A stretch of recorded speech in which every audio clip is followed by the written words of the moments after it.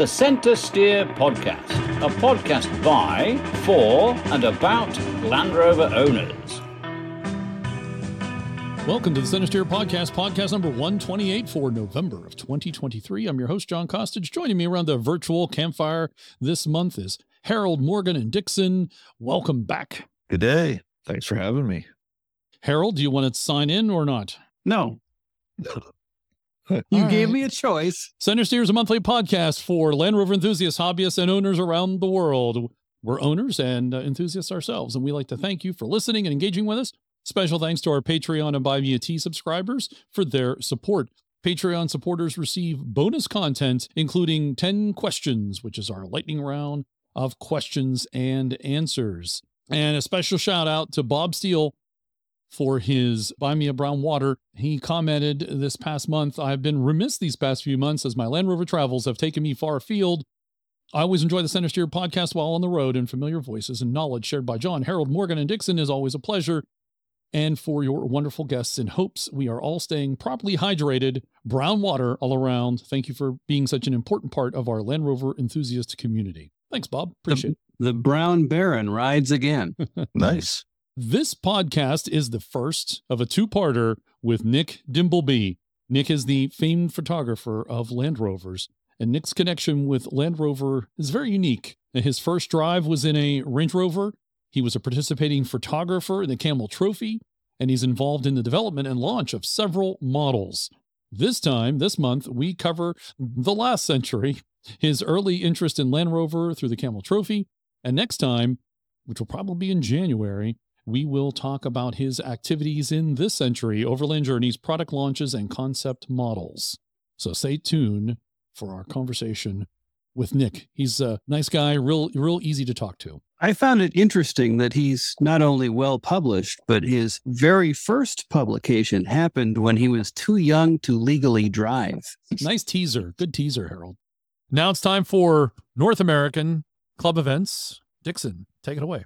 Well, on the Anarchs event front, now that the Guy Fawkes Rally has passed in early November, the rally schedule for member clubs has become rather thin.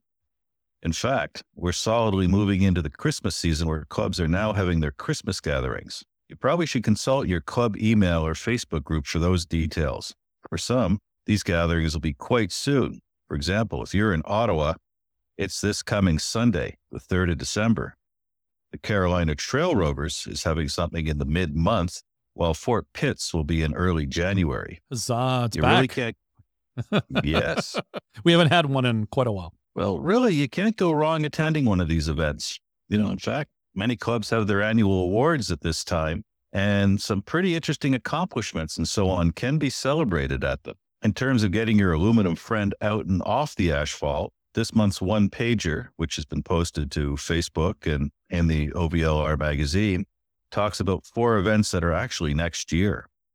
Starting with the Winter Romp up in Maine in mid-February, it's followed by the Rovers Club Spring Robertsonia Trials, RTV, that's going on in Pennsylvania. Rove has its annual spring event at Wintergreen in Virginia, and OVLR has the Maple Syrup Rally near Ottawa in Quebec. As we get into 2024, we'll have more details on all of these. When's the Maple Run? Maple Syrup is end of March, early April. It all depends on what Mother Nature does.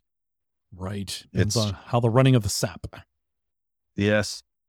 Mother Nature tells us when it's going to be, not the other way around. That's one I kind of like to do sometime. It is a very pleasant one. Small one, but very nice. Where can folks find all this detail in addition to the OVLR newsletter? And that's online too, isn't it?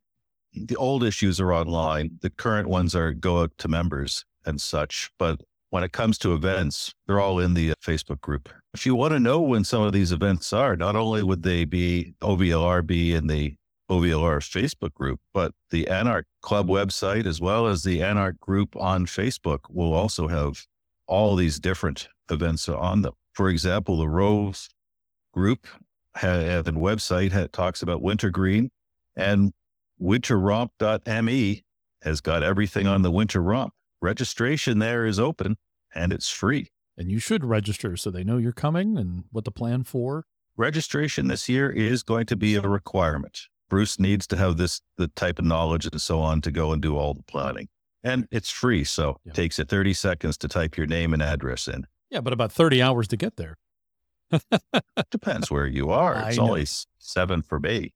Yeah, it's like 12 for me, but it's a good event. Yeah, if you were thinking about going to Maine to check out the winter romp, I highly recommend you check it out. It's worth going. It's a neat event. Your only danger is getting hooked on it and coming back again and again, as people do.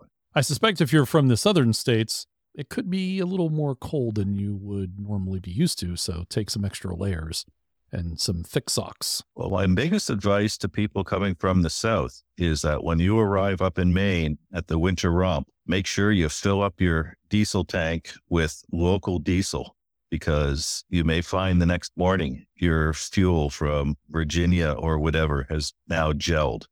That has happened more than once. That's an excellent tip.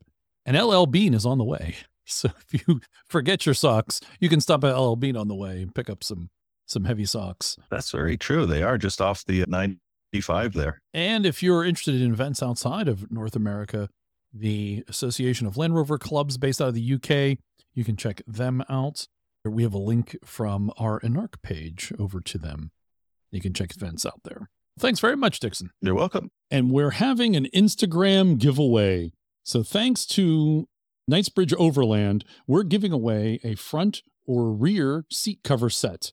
So this includes any of the stock seat covers sets that are listed on the Knightsbridge Overland website. To enter for a chance to win, starting on December 2nd, like and follow both the CentreSteer and Knightsbridge Overland Instagram accounts, and then one lucky winner will be selected for the set of front or rear Land Rover seat covers on December 9th. The giveaway period runs, just for a week, and you can see our Instagram post for all the details, and that'll go up on December 2nd. Purposely picked December 2nd because it's after the podcast gets published, and then I can take a few minutes to work up that post for Instagram. Thanks to Knightsbridge Overland for their support of the podcast. And now, time for the news. Actually, looking at all of the news titles, John, that you've gone and put down for us to chat about, there's one thing that I find striking. I remember we discussed earlier this past year all about JLR's rebranding and how successful that would be and all the rest of this stuff. And I'm looking through the news titles and I'm seeing things like Jaguar Land Rover, ... Jaguar Land Rover, ... Land Rover Defender, SVX. I think that their rebranding campaign, at least with the media, isn't doing as well as maybe they would have hoped, because the only time I see JLR is as an abbreviation in the middle of the article to speed reading. I think perhaps the media doesn't really trust that the general public is ready for that change, and maybe they're continuing to use the old names for the recognition factor. And to be fair, we're also looking at these news articles online, and for SEO reasons, search engine optimization, it may actually be better for them to have the words Land Rover or Jaguar in there for people to find them. Well, But which yeah, goes to my statement about the public not being ready. It undermines what JLR is trying to do, that if the public is not ready for it and search engines and so on are still using Land Rover and Jaguar Land Rover and such, not going to create the association to go find that JLR Pittsburgh, JLR New York dealership. They're going to look for Land Rover, which means you still have to maintain all of this stuff.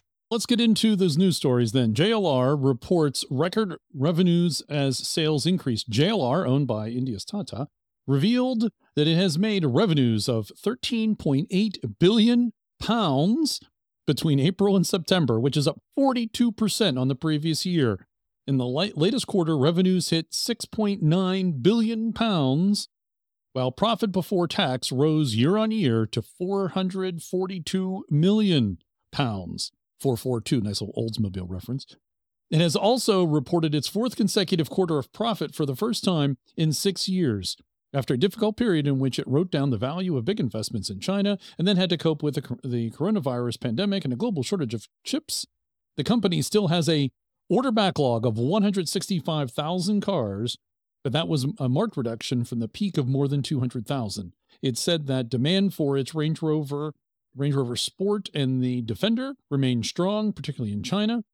Adrian Mardell, the chief executive, said he expected revenues to hit a new record in the second half of its financial year before an expected drop in demand from April onwards. That's a lot. That's a big turnaround. Oh, I'm amazed at how that yo-yos up and down their profits and losses. That's also the writing down of those investments they had, Yeah. and that reimagination strategy, or one of them they canceled or retold. Volatility comes because it's such a small company. They have a good year, it's up a bunch. If they have a bad year, it's down a bunch. And that good year led Moody's to upgrade JLR in the Moody's rating index here. They were upgraded from BA3 to B1. I suspect there's somebody who knows what that means. This article from CNBC tells me it's a good thing. Moody's said the outlook for all ratings remain positive. So that's a good sign. That is a good sign. And I'm curious with not just the upgrading, but also with the nice turn of profit for JLR, whether their cancellation of some of the Jaguar product launches actually helped there. It certainly couldn't have hurt. It can't have. It can't have hurt. Considering they lose money on every Jag they build, pretty much. Yeah, they're winding that whole thing down. And those launches are expensive. Yeah, those ones, they can't show up dirty. Oh, another little teaser. Well done. JLR China joint venture reportedly lays off 20% of workers. A joint venture between JLR and China's Chery Automotive laid off 15 to 20% of its staff from functions including manufacturing, engineering, and logistics, making it the latest global automaker to reduce its workforce amid growing competition in China. Several employees told Chinese media outlet that the company had terminated a large number of contracts early this year and executed cost-saving measures on travel and training, facing quality issues and slowing demand for its gas and diesel-powered off-road vehicles. The British carmaker sold around 68,000 vehicles in China last year, falling from a peak of 146,000 units in 2017. JLR is not the only overseas automaker feeling the heat, as Chinese electric vehicle manufacturer BYD and Li Auto gain momentum at home, and Mitsubishi Motors on October 24th announced an end to production of its joint plant with Chinese partner GAC. So I'm not sure everything's rosy in China for JLR. Having lost essentially since 2017, reduced down to 50% of the sales, cutting 20% of staff is not all that bad, but yeah, it's not heading in the right direction, but also it probably wasn't a sustainable direction.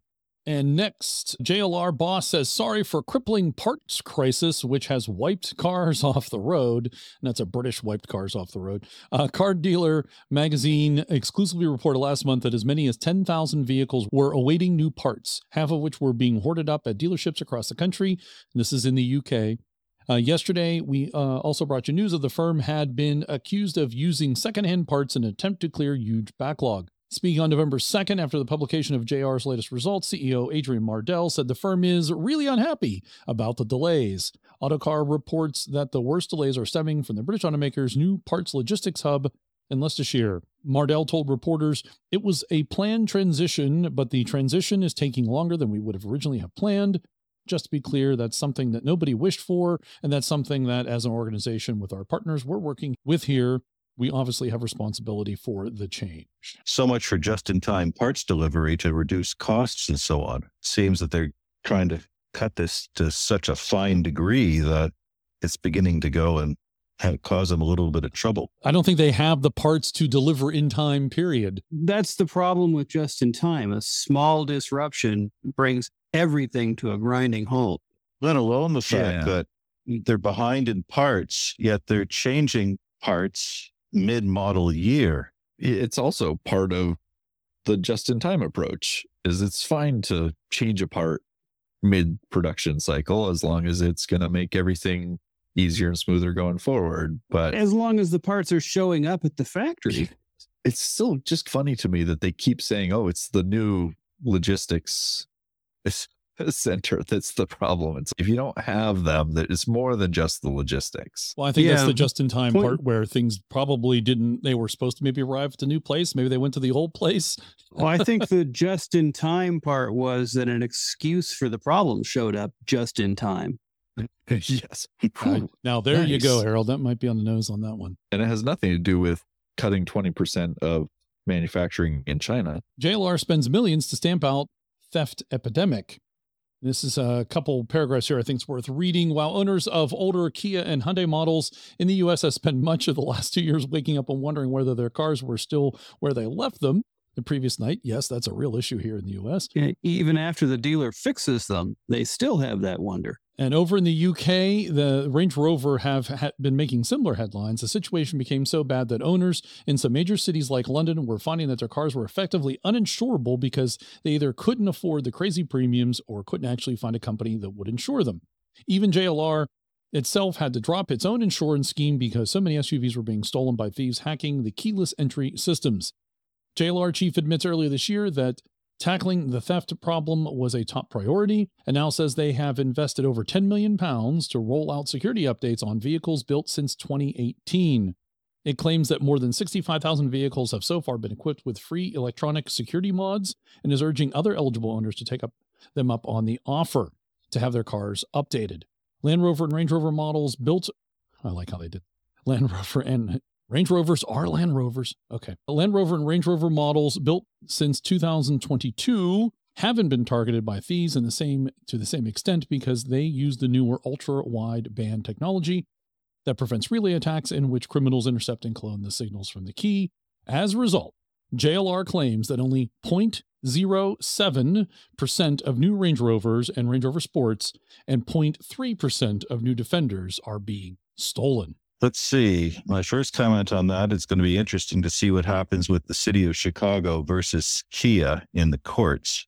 Chicago is suing Kia over the fact that their lousy security systems in the car is driving up the cost of policing, law enforcement, and everything else. So that may have something to do with it. Actually, there's another aspect to this.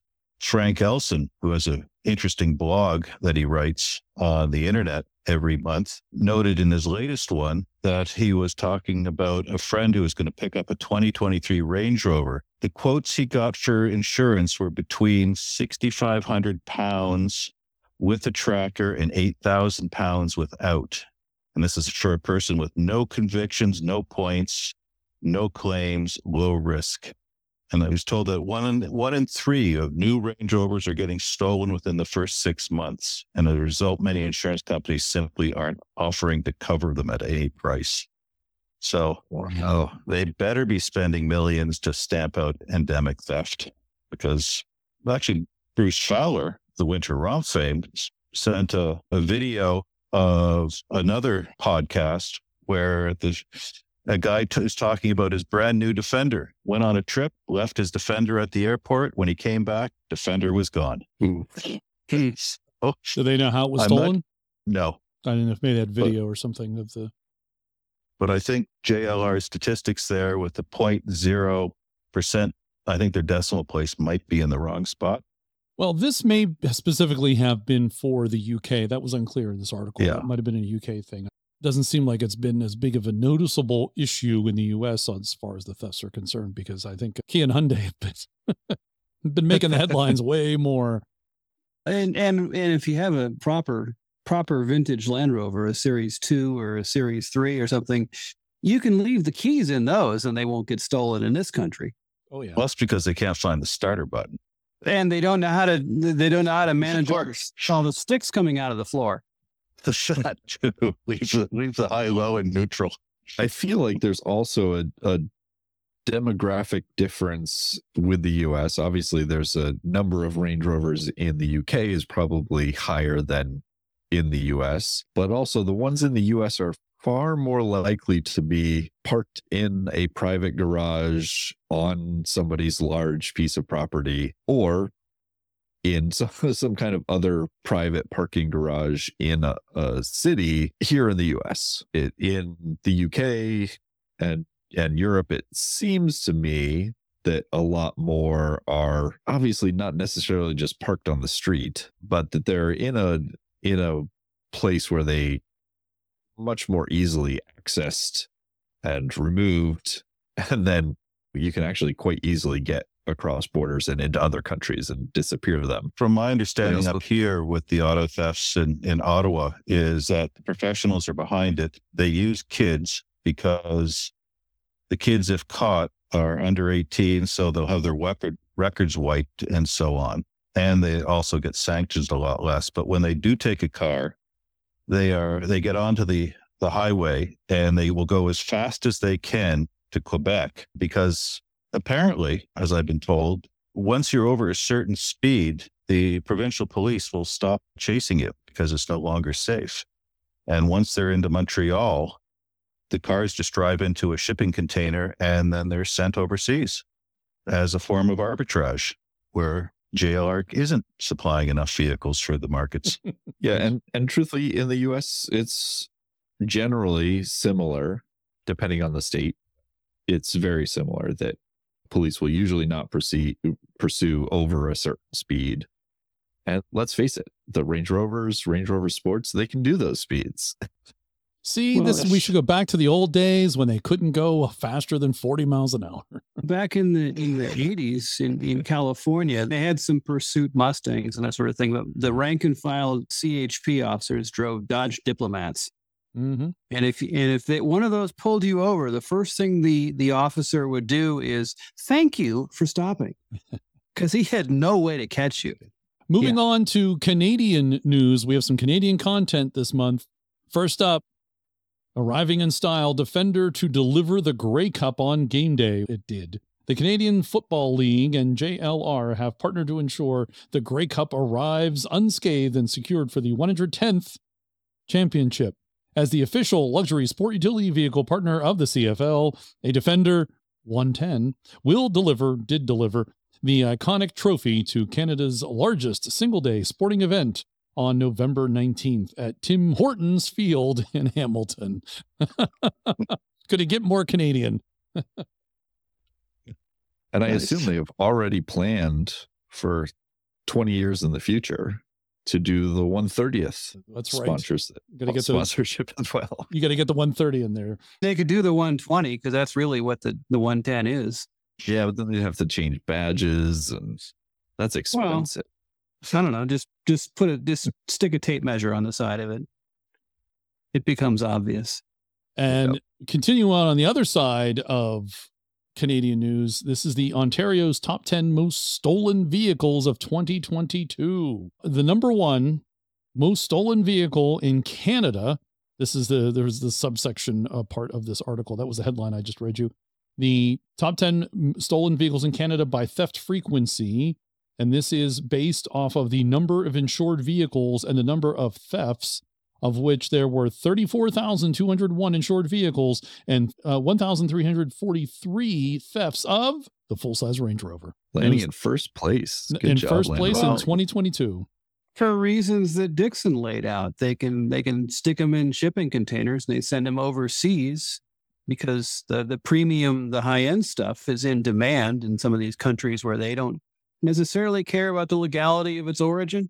One of the Canadian news programs, they found a stolen car I think it was in Kenya or Tanzania. It still had the original Ontario license plates on it. Nice. But nothing could be done. It was in that country. Right. And the second most stolen vehicle in Canada in 2022, the Jeep Gladiator, followed by the Lexus RX, a Honda Passport, a Toyota Highlander was in there, Dodge Durango, and the Jeep Cherokee. Oh, the Ford F-350? That's interesting. That's probably a parts thing. They steal it for the parts. I didn't think there were that many F-350s in Canada, period. Yeah, but the F-Series is the number one selling vehicle on this continent for decades upon decades. So you steal one, you cut it up for the parts, and you make a lot of money. The parts are in high demand. Now, interestingly, number 8 is the Honda CR-V with 470,000 almost number of vehicles registered. Yeah. Those are probably also being stolen for parts or joyrides or things like that. It's funny seeing the numbers of those, because the F-350, that's a lot closer, 45,000 insured, closer to the 34,000 of the Range Rover. They go Yeah, by the I'm theft looking at the frequency. percentages, though. It's 1% of the Ford F series are being stolen, whereas it's 4% of the Range Rovers. Yeah. And next up, used cars with big profit margins. And this is also out of the UK. Land Rover dominates list of used cars that make dealers the most profit as top 10 revealed. The Discovery 4 tops the list with an average of 4,340 pounds of profit in each car. The rest of the list then is after that. This is the UK. This is the used car profit margin for 2022. And as I said, the Disco 4 gets them over 4,000 pounds in profit, followed by the Disco Sport at 3,700. The Range Rover Sport, 3,700 again. The Evoque, 3,500. Then we have an Audi Q5, Kia Sorento, the Q3, Volvo, BMW, and then Audi at the bottom of the top 10. Whereas in this country, the biggest profit margin in used would be the Legacy Defender. Yes, Yes. yes, you are. Yes. Speaking of the new Defender, we weren't, but I'm going to do that as a transition. The Land Rover Defender SVX might be US bound if the spy shots are accurate. This is from Motor One. When we last saw a camouflage Land Rover Defender SVX, we caught something new in the grille, and it's just above the grille, and it suggests this Defender is bound for the US. Focus your gaze on a strip between the headlights. Some of the photos show a bit of an orange, but a couple of images reveal 3 distinct orange squares. Those sure do look like amber marker lights, which are required in the US for vehicles that are at least 80 inches wide. It's why you see them on rigs like the Ford Bronco Raptor, and seeing them here means the SVX, Defender SVX, is indeed a bit wider than the standard model, provided these lights installed for legal use in the US and not just for testing purposes. They believe it's coming to the US. Yeah, it would have to be on the rear as well in red if they mandate those clearance lights. Because So there's the front lights there. right. And then let's see about the rear. There's a rear shot. I don't see anything there. They've got 2 in the lower. It's hard to tell whether Down the here. 2 in the lower bumper. Yeah, but to yeah. meet the mandate, there have to be 3 clustered in the middle. 3. Oh, even on the Gotcha. back? Yeah. Yeah, front Oh. and rear. Okay. Huh. Maybe they just didn't get around to it. Interesting. But yeah, maybe not. Well, that shot certainly looks like it has a Euro plate on it, or UK plate. I'd say too bad it's such a complicated paint job on it. I think it'd be fun to paint the Series 1 this way and drive it around. You get it As a- printed and do a wrap. I don't know how well a wrap would stick to wraps. A little spray glue. Yeah.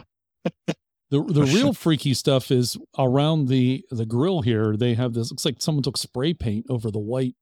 Yeah, fabric I'm grill. calling that whole camo scheme Graffiti Thunderbolt. Ooh, that's a good name. Yes. That's a good I name. like that. That is good. And next up is the new 2024 Land Rover Defender review. This is a buying guide from Autoblog. Not going to read it all. If you're interested in buying one, feel free to go out and check it out, but I'll give you some highlights here as I see them. Pros, variety of engine and body styles, excellent ride, handling and interior noise for an off-roader, go anywhere capability. Cons, subpar fuel economy for a luxury SUV, poor cargo space behind the third rows, pricey trims, not overtly luxurious. What's new for 2024? A second, slightly less powerful V8 engine option is added to the Defender lineup, but its availability depends on the model. Good for 493 horsepower and dubbed the P500, it is the only V8 option for the 130, which wasn't available with a V8 at all last year. It's also the new engine for the Defender 110 SE trim level, but the V8 engine in the Defender 110 V8 trim level, as well as the Carpathian edition, remains the 518 horsepower P525 engine. That continues to be the only V8 engine option for the Defender 90. Confusing? Sure is. How this all makes sense when we're only talking an extra 25 horsepower is beyond us.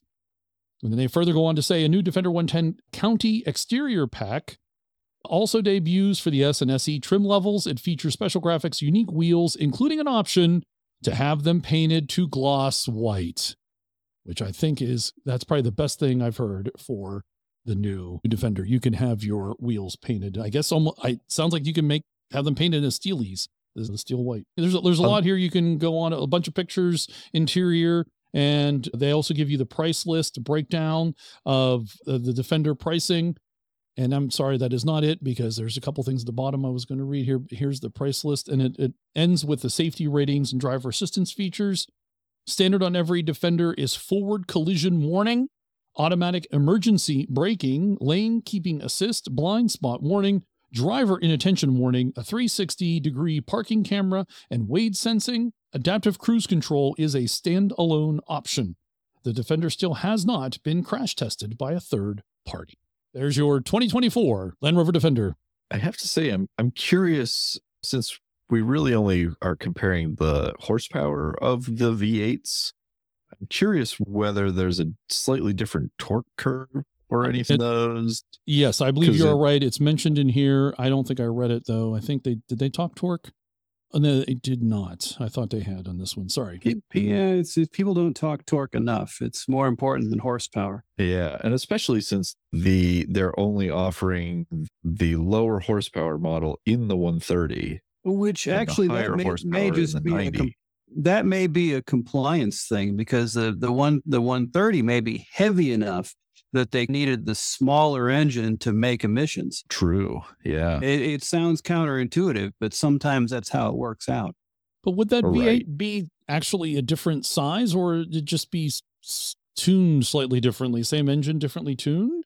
Or when you say different size, do you mean physically different in its size? Isn't the 525 a larger displacement than the 500? Not necessarily. That indicates that it gets more horsepower. Because that's right. They switched to the P500 rating gets 493 horsepower. They round up to 500. The P525 is like 518, and I think they rounded that up to 525. Yeah, I thought there was a displacement difference between the two of them as well. I could be wrong about that. I didn't see that listed, Harold. So I don't recall seeing that as a difference. Yeah, a lot of times when you turn the wick up to get more power, you also do some emissions things. Okay. Right. Okay. That makes some sense. If you're interested in the 2024 Defender, especially here in the US, you want to get a good breakdown of what's available and what's new, you can check out that Auto Blog article. And then next up is the 2024 Range Rover Velar. This is a car and driver review. I'll give you couple little bit of information here on the tweaks for 2024. For the new year, the Velar makes many of the same changes that happened in the Evoque for 2024. A new grille sits between the slender pixel headlights, 268 LEDs in each headlight, adjusting their illuminations to shine all available light on the road, not into the eyes of oncoming drivers. And in back, reshaped LED taillight signatures sit above new rear bumper and redrawn diffuser inserts that eliminates openings for the exhaust finishers. Yeah, it just looks more like a disco every day, it seems. And then they say, which brings us to the perplexing. The Velar is uninteresting to drive. Its dynamics as reserved as its interior design, powertrains carry over unchanged. The Velar steering feel, tendency to understeer, and quietude on the go were similar to what we experienced in the Evoque, and the brake pedal feel was just as spongy. However, the Velar's ride on the standard steel springs were firmer and less pliant than the Evoque's. And Range Rover says that against its rivals, the three pillars guiding the Velar's development were design leadership, the greatest refinement, and the most off-road capability. And Car and Driver says it succeeds at all of them. Note that none of these are concerned with performance or visceral reactions. That's their kind of summation. Also, the Velar sales in paltry numbers here in the U.S., 5,283 units through the end of September 2023, compared to 21,300 units for the Porsche Macan over the same span. So there's your new 2024 Range Rover Velar. Sounds over-refined. I think the word you're looking for is reductive, sir. Yes. It is truly reductive. They mentioned in this article, I tend to agree, this is almost what the new Range Rover full-size should really look like. Instead of being a little less boxy, have that, I think it looks better. To me, it just still looks like a disco, even more so now. All right, moving on to more Canadian content. Well, really, it's Destination Defender content. We have an article from the Canada point of view and one from the US point of view. And this is from driving.ca. The headline here is Land Rover's most off-roady model celebrated at Destination Defender. Now in its third year, Destination Defender, actually it's in the Destination Defender's in its second year. It's the third year of the Defender Service Awards. But it's a festival of all things mud-spattered and off-roady. This year's event was held on the sprawling Iron Horse Ranch, a 1.5-hour drive outside of Houston, and drew Land Rover's owners from across the U.S. There were a few Discoveries and Range Rovers in the crowd, as well as some vintage machines, but the vast majority of attendees were in the new Defender. All of them got muddy, but that just made them look better. Dirt is basically Land Rover's mascara. I thought that was a good line. Ooh, I like that. I do. I like that too. Yeah. Right here. Dirt is basically Land Rover's mascara. And they go on further. Attendees of Destination Defender could take their pick of fly fishing, skeet shooting, mountain bike riding, paddleboarding, kayaking, or a host of other activities that wouldn't be out of place on the TV show Yellowstone. You could also learn off-roading skills, winching and recovery, and try your hand at a challenging off-road course with an instructor and a loaner 110. Or if you were well below driving age, there was even scale-sized electric landies for kids to try out. There were camping and glamping, and each night over the weekend also incorporated musical performances on the main stage. Basically, picture a sort of off-road themed music festival, and you're halfway there. Even better, Land Rover folds in charitable work into the celebrations for Defender owners with the Defender Service Awards. That's in its third year. These shine a spotlight on various hardworking nonprofits in 5 categories and present each winner with a new custom Defender 130.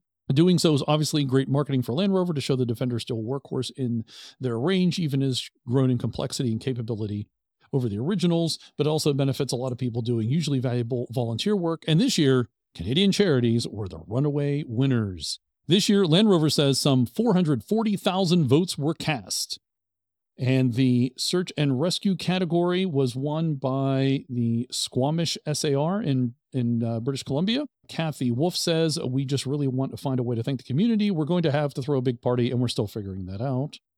Jessica Harson, co-founder of Manitoba Underdogs Rescue in Winnipeg, winners of the animal welfare category, credits her local Jaguar Land Rover dealership for helping craft their entry. And Al DeJonova, president of the Honor House and honorary colonel in the Canadian Forces, winning the Veteran Outreach category. Carrie's special meeting, Honor House, is based in New Westminster, British Columbia, and provides stays and support for Canadian Forces and emergency service personnel undergoing medical treatment in the greater Vancouver area. All 3 nonprofits will receive $25,000 US cash to help with their work. Thanks to Pelican, Animal Planet, and Hearts and Science, the runners-up finalists in each category get $7,500 donated to their charity, although I didn't have a list here of the runners-up. And each representative of the 3 charities that were able to take part in Destination Defender events enjoyed a hard-earned weekend off. There was also a chance to swap stories with their fellow finalists and grow their network. I really hope that the nonprofits that get these Defender 130s do not have to spend that $25,000 on insurance. Well, interesting. Yes. Zing. Yes. On the other side of the border, a Texas-sized helping of Land Rover culture, Destination Defender 2023. This is from Gear Junkie. And there's a whole long article. I'm not going to read it all. It's going to pull out a couple relevant parts and you'll see why. More My Speed with a presentation from Underpowered Hour podcast with Mike Bishop of Land Rover Classic and Lauren Wolf, a former off-road engineer at Land Rover UK. Wolf has a very special Defender, and she found it in a fascinating way. She found her Landy while scouring the parts through Land Rover's yard of discarded test vehicles. Part of Wolf's job was looking for parts from former test vehicles that could be reused in new tests. One day, she found a North American spec Defender in a very strange and unusual shade of green. It turns out that this NAS Defender 90 was built as a prototype for the 50th anniversary special edition. That includes a 4-liter V8 diamond plate everywhere, a safari cage, and more. It's not numbered. The rear plate reads First Off-Road, and it was built especially for the company's head at the time, Wolfgang Retzel. It's the only 50th wearing that particular paint color. The Defender was NAS spec, but it has never been registered. Wolf was able to buy the Defender, bring it back to her home in New England, and has been driving it for the last 2 decades. There's a little picture for we're showing that now, has a little First Off there. Sounds like we had a missed opportunity to have her at the Diamond Jubilee. It's pretty lucky to have the keys to the the prototype. Oh yeah, park the keys to the trash bin. There's like stuff in the trash bin and just going through it. And then also at the Destination Defender event was our guest this month was Nick Dimbleby. Immediately after the presentation, photographer Nick Dimbleby gave a talk about his work taking pictures of Land Rovers around the world. Dimbleby also put on a workshop showing a handful of amateur photographers how to get better shots of their own Defenders. Step 1, remove the lens cap. That's a good allusion to our second hour of talking with him. And moving ahead in the article here about the Defender Service Awards, finalists were determined by a team at JLR, but the winners had to get the most votes from their community. Manitoba Underdogs Rescue, Honor House Society, Caros Adventures, Squamish Search and Rescue, and Youth Sports Alliance, and the Charleston Animal Society all learned of their wins at the dinner and were presented with the giant checks at these events. They'll get custom Defenders in a few months. At the end of the night was a concert featuring Fits and the Tantrums. I saw some pictures of that from there. And after the concert came the drones. JLR brought a fleet of drones for a firework display for fireworks replacing light shows like no other. Have you ever seen a Defender driving through the sky? If you were a Destination Defender, you could have. That's cool. I've seen drones do stuff. That's cool. I like that. So that's where all the chips went that they can't build trucks with. That's right. That's right. And it's facing horizontally instead of vertically, a Series 1 hanging from a tree. Well played. Although, admittedly, it is a picture. Then there's no video. We could have seen. Hopefully, it did some stuff, and they could have made like maybe the wheels bounce up and down or something. That might have been cool. Oh, see, now there you go. You really want to wow a crowd at a rover event. Use drones like this to replay the entire "Gods Must Be Crazy." Oh yes, in drones. So that was the Destination Defender event. I know some of the folks that listen to the podcast had gone on. It sounds like folks had a good time from everything I heard. It's too bad that some of our guests who were competing did not win, but hopefully that means that they have a chance next year. That gets them into the second chance category or whatever they call it. Well, we tried. We tried to get the Allegheny Mountain Rescue Group. I voted every day from 3 different email accounts. Maybe they found out and may have disqualified some of mine. Who knows? Next up, the Land Rover Defender Trophy Competition is one golden event. So if you want to read about this, you can. This is from Motor Biscuit. Read a couple bits here. The Defender 130 Trophy Edition has a unique golden topographical map design against Santori black paint and black exterior features. Even the recovery points and tow hitch are black. The interior features rubberized all-weather mats, ebony grained leather, an ebony Borzine headliner, cold climate package, heated steering wheel, heated seats, custom badging, and 5-seat configuration. Other goodies include an expansion roof rack, Pelican roof box, deployable ladder, electronic winch, mud flaps, and wheel arch protection. And I guess this is if you bought one of these 130s, this Defender Trophy Edition, this is bits about the Defender Trophy Edition, then you could attend the Defender Trophy competition. And this edition starts at a manufacturer's retail price of $103,000, but comes with an invitation for 2 to the Defender Trophy competition. The top prize is a 4-day trip to Namibia with routes that include sand dunes, rocky terrain, and around mountains and peaks. The contest was held in Austin, Texas, right before the Destination Defender, October 29th through November 8th. Teams of 2 competed in waves of up to 15 per day. And if you missed that, it's always next year.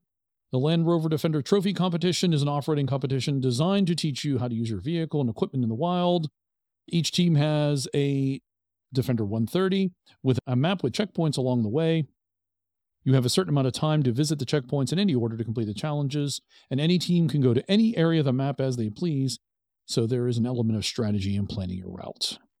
And there's more about the event. You can read that in the fuller, longer article, but that's the Defender Trophy Edition and a Defender Trophy Competition. It sounds like it, with the black and gold color scheme, maybe it should have been held in Pittsburgh, but it's probably more fun in the terrain out there. If you're going to do that here, that's probably not the right time of year, although it could be really nice. in late October, it could be very nice, especially with the autumn in full swing. No, I think if you really want the true off-road experience, you need to come in the springtime during pothole season. Yes. Yes. Do some black leaning. Really put your suspension to work. Next up, from Car Scoop's stretched Range Rover built for the Brunei royal family hits the auction block. And I think this is the second time this has happened, but it finally sold. This is an extensively modified 1994 Range Rover Vogue LSE commissioned by the brother of the Sultan of Brunei. This special Range Rover was built by Townley Cross Country Vehicles as the ultimate Range Rover of the day. It is 4 feet longer than a standard Range Rover, and the roof has been jacked up by 8 inches, resulting in an absolutely massive cabin that allows occupants to relax as they would in a private jet. The vehicle eventually found its way into the hands of an owner in Denmark in January of 2008. It's lived out its most recent years in the UK, and the listing notes it has 16,976 miles under its belt. There's more if you want to read about it. And according to the Iconics website, the auctioneer company, it sold for £31,500. For when a long wheelbase classic just isn't long enough. Yeah, they're going to have to add a few more L's in front of that. Yeah.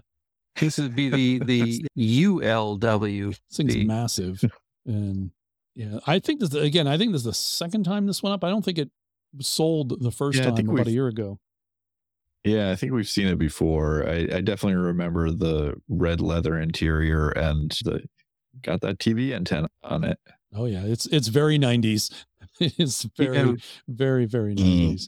And speaking of the 90s, a 1994 Land Rover 90 V8 was on Bring a Trailer. This is a North American spec 90. This is a North American spec Land Rover, and it's a yellow soft top. It was on Bring a Trailer, and it's a 3.9 liter V8, 182 horsepower, 5-speed manual transmission. It sold, as of the recording day here on November 27th, it sold for $78,502 American. Which is actually cheap compared to what 90s have been going for. But I think actually the NAS market is softening a bit. It seems like they're not going for what they were going for. But the thing is that Land Rovers of that caliber are really they're collector vehicles. And anytime the economy tightens up a little bit or the cost of interest goes up, then these discretionary things like hobby vehicles and stuff tend to take a dip. And finally, speaking of buying used and classic vehicles, it seems there's been some discussion lately about the Disco 3, the LR3 being it's coming up on 20 years now? It's been 15, 20 years it's been out. 2005 was the first model. Yeah, 18 years. And the Fast Lane Car, which is a magazine that is on YouTube, they did a 30-minute video on the truth about Land Rover LR3 reliability. If you're thinking about buying one or interested in buying one, I thought was a good review of why you should consider an LR3, a Disco 3, maybe even over an LR4. They like the LR3. They say it's more reliable because the engine has more reliability to it than the LR4 does, and they thought it was the better value. Part of the conversation they have is that the prices of the LR3s have been coming up lately because it has this perception of a better reliability. Or because the number of remaining good ones has gotten pretty small. That's possibly it too. Yeah, maybe that combination of being desirable and reliable and the number decreasing. I mean, D1s have been coming up in value because there aren't many that aren't rusted out anymore. And the entire market got more expensive. They talk about the different engine types. There's the V8 and the V6, and they say go with the V8. V8 is the reliable engine. You can go with the V6, but it's slightly less reliable. But it does get 1 mile per hour better gas mileage than the V8. Yeah, but that's when you're talking about 10 miles per gallon, being able to go to 11 is a big jump. That's true. Good point, Harold. That's 10%, right? 10% increase. Yeah. And let's just face it. If you have the choice between 6 and 8, you're going to want to go for 8. Yeah. They said it sounds good. It's reliable. If you're in the market or generally interested in that market, go check out this video. It's worth your time. And that's the news for November 2023.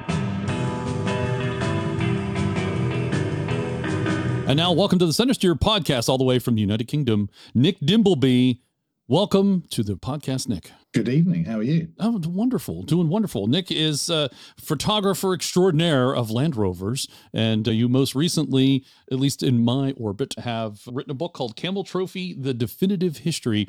I guess it's a photography book and written. But we'll get to that. But how did you become a photographer, and how did you get into the Land Rover world? Okay, so I'm 50 this year, and I was 50 this year, in fact. Welcome to the club. Yes, it all started a long time ago. I've been into cars since I was a kid. Basically, it's that classic thing. And in fact, my parents had a 2-year secondment in the US when I was between the ages of 2 and 3. Oh, nice. And they're convinced that being surrounded by, and this is early 70s, so being surrounded by big American V8s and shiny chrome and massive bonnets, or hoods, I should say, that basically got me into cars. Hopefully you got out before things went south in terms of cars in this country. The 70s were the transition between the cool stuff and the absolute stuff that you want to forget. Yeah, it was probably about 75, 76, I think it was. Ooh, so yeah, very late in the cool stuff and the beginning of the malaise. Yeah.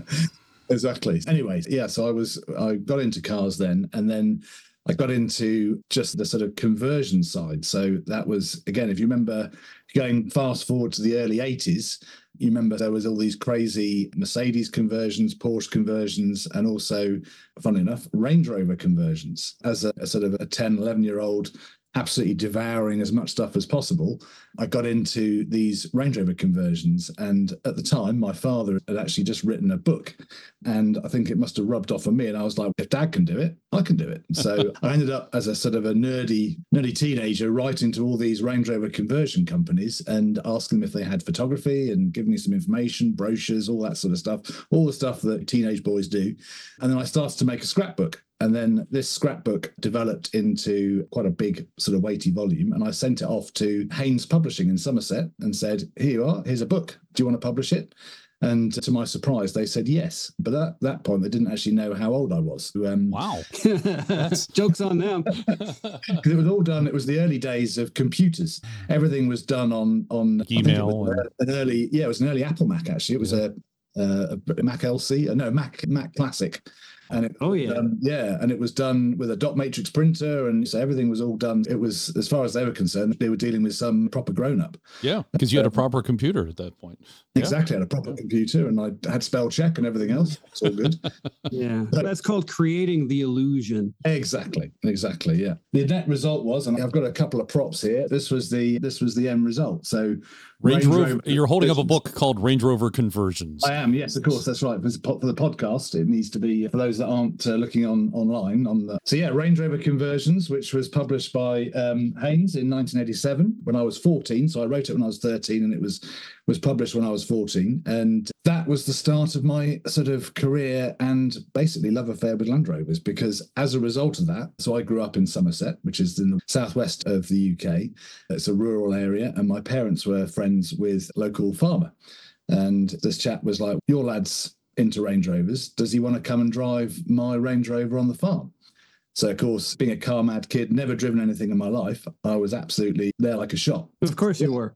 Exactly. So you ran faster than the Range Rover was capable of going. Exactly. So this Range Rover, this was 1987. So the Range Rover was a 1978 two-door. Weirdly, it was a left-hand drive car that had been imported from Saudi Arabia. I'm not sure how it ended up in a farm in Somerset, but this particular vehicle was pretty knackered. It was not in great shape. It had been worked hard. The seat was collapsed. The back was full of hay. It was being used as a farm vehicle to transport animals and all sorts of things. But the important thing was it had a V8 and it ran, and that was the cool thing. The farmer had quite a few fields, but also had a little sort of quarry section. He was kind enough to tell me how to put it into low range and pull the diff lock lever up. And that was it. I was off. And that was my first introduction to Land Rover, or Range Rover, I should say. And that's it. That was it. You never forget your first. That's the thing. Did he ride with you or just turn you loose and say, no, he did try to bring it back? He did ride with me. He did ride. Okay. I think he was sensible enough to bet as a 13-year-old that had no idea. I think my parents were there taking pictures. I seem to remember we got some pictures of the event. And as also my sister was in the back, she must have been about 8 or 9 at the time. So your first trip ever driving was in a Range Rover left-hand drive in the UK with your younger sister in the back. Exactly. There you go. That was a hayride. And a farmer in the side. Incidentally, who was the brother of Arthur C. Clarke. Whoa! So, no kidding. Oh, that's cool. That's cool. So he also Arthur C. Clarke came from Somerset, and fun enough, in the same village where I grew up. That's a nice little connection there. Was the Range Rover named Hal? No, it should have been, shouldn't it? So again, just fast forwarding on, this is one of these sort of weird twists of fate. So then I think it would have been about 4 years later, I actually bought that Range Rover. So I actually had that, and then also had it as a project vehicle for a magazine called Land Rover Owner that I was working for at the time. Then I'd passed my driving test at that point. So I was able to actually drive it properly on the roads. You were legit. I was legit, exactly. So yeah, so that's and already published. Exactly, yes. And that then led on from obviously the book, that led on to doing stuff with Land Rover Owner magazine. But where does photography come into play in this timeline? So I think it was probably one of those things so I started doing photography when I was probably 11, 12. So the Land Rover car photography thing all came together at the same time at that sort of impressional age when you're going from being a kid to a young adult or an adult that you think you are. And I think the photography, if I'm honest, I probably did the writing in order to get my photography published. Certainly in the case of Land Rover Owner, it was those things that if you want to get your photographs published when you're 14 or 15, you better give them an excuse to do it. So you write an article and give them the words and the pictures, then it's a done deal. And of course, the nice thing at that time was Land Rover Owner was a very small fledgling magazine at that point. I think it was launched in the late 1986. And I think my first article was in early 1988. And in fact, funnily enough, it was actually a sort of an article about Range Rover conversions. It was a follow-on, a bit of a promotion for the book, if you like. From then on, the then editor, Richard Thomas, said, we'd like to do some more stuff if you can. So I started to do more pieces. And then fortunately, I had very supportive parents who were happy to drive me to different places to go and do it, because obviously I didn't have a driving license at the time. So I was able to do pieces so I did a series about, this is going back a long time now, I did a series about We got plenty of time on the recording card. we got 35 years to get through. Yes, it was a series about working Land Rover. At the time, things like the National Grid, what else did we do? The AA, the RAC, all those classic Land Rovers in service, the police, fire service. I would go and actually, it's crazy when I think about it now, as a 15, 16-year-old, turn up at these places and say, I'd like to do an article about your Land Rovers. And amazingly, these people didn't go, oi, mate, you're far too young. They actually said, yeah, we'd love to get involved. So yeah, it was great. So that was the start of my career, if you like, at school and college. And it's sort of carried on all the way through my sort of academic life until I left uni in 1995. You're doing photography, just because we might have some younger listeners, this is all on film. Sure. Are you developing your own film also? Or are you just... So I did, yes. Most of the time it was stuff, if it was done professionally, I would get it developed professionally. But I did have my own dark room, and I had the old Patterson development tanks, if you're familiar with those. Oh, yes. I don't know the brand, but I know the process. I can picture them. Exactly. Remember the little spools you had to basically... open in the dark, yes. The dark, absolutely in the dark. Black. That's right. Fumble through, and you were then rolling them onto the spools. Then you'd put that would never work today, because every time I flip my wrist, my Fitbit lights up, and it would ruin the film. That's true. You might get a really neat effect. You might get a slight fogging. Well, everyone would know what time I processed the film and how far I'd walk to get to it. Flash the time. But yeah, it was all done on film. That was. Oh yeah. It's funny how quickly you forget. But I guess your articles help pay for the film and for the development and. That's cool. So, any interesting cameras that you had back then? Yeah, so this is another part of the whole nerdy teenager story. I had a Saturday job at a camera shop in Taunton, where I grew up, a company called Jessop's, and they had a nationwide UK network of shops. But what they had also was this thing called the second-hand hotline, which was basically you could ring up. Obviously, this is all pre-internet, so you couldn't go online and look at other shop stock. Right. But you'd ring this hotline number, which would then allow the operator on the other side of the line could look at all the different shops' second-hand stock. And you could then get that stock sent to the shop that I worked in. Now, even though I was only a Saturday boy, they were generous enough to allow a staff discount. And the deal was you could have I think it was the buy-in price plus 10% plus VAT, the sort of... The tax. Yeah, exactly. So I was basically, unfortunately for me, earning quite good money as a teenager doing these articles. And then I was able to buy professional lenses secondhand through the secondhand hotline thing. Yeah, you were working at the camera store to support your camera house. Exactly. Yeah, basically, it was great. And again, we had as a group of 3 friends of mine, we were all complete camera nerds, and I think the shop did really well out of us because we were just absolutely passionate about photography. We knew all about the equipment. We were, again, this is pre-internet, so we were reading magazines, we were reading books, we were learning about stuff all the time. And yeah, we were doing quite a good sales job. We would be selling cameras, selling video cameras, all that stuff, VHS, high 8 video cameras, all that stuff. Right. So yeah, it was good. It was good. It was a good time. And you're taking photographs of cars, I assume not just Land Rovers at this point. Yeah, to be fair, it was actually from a sort of inverted commas professional point of view, it was all Land Rovers. Oh, okay. And to be honest, it was the getting involved with the more automotive stuff didn't really take place until after I'd become a full-time professional. Mm-hmm. So Land Rover was basically my entree, which was totally appropriate because that is my passion. Land Rovers are definitely 100%. That's what I am. If you cut me in half, you get the bleed green, the Land Rover oval, all that sort of stuff in the middle. An oval there in the middle. I feel the same way. Yeah. Right. Yeah. If I was into tattoos, I'd definitely have a tattoo. Do you leak if you stand in one place too long? Yeah, the water comes in. That's it. Yeah, you got it. Your driving foot is always wet. I don't break down too much at the moment, though, fortunately. Let's keep it that way. Mm-hmm. You're a photographer. You're working in a camera store. You're also writing articles. So you're doing this all from the beginning. How does this then... And supposedly going to school as well. Yes, I was fitting in a bit of schoolwork as well. Yeah. Did you go for? I know the UK is a little different than the US in its secondary education. Did you go for art or writing or photography in your secondary schooling? Yeah. So if you're familiar with the UK schooling, so you've obviously got GCSEs and then you've got A levels. And then you've got a degree. So GCSEs was normal, but the A levels. So I did history, French, and media studies. So communication studies. So that was the communication studies was the sort of more, if you like, the creative sort of side of things. And then my degree was media studies with French. So I actually studied French at university as well. And that was a place called Sussex University, which is also, they have a school called the European School, or the School of European Studies. So the degree was basically media studies, French, bit of European history, and then also there was a practical element as well, which was involved filmmaking as well as the photography. So I was able to combine the sort of academic with the practical, which is really what my career has ended up being, in a way. Make it your business too. It's one of those things that I've never really planned a career as such, but I've had a sort of a series of fortunate, serendipitous moments that have moved me forward, which I'm very grateful for. And I've never had a proper job. I've never been employed.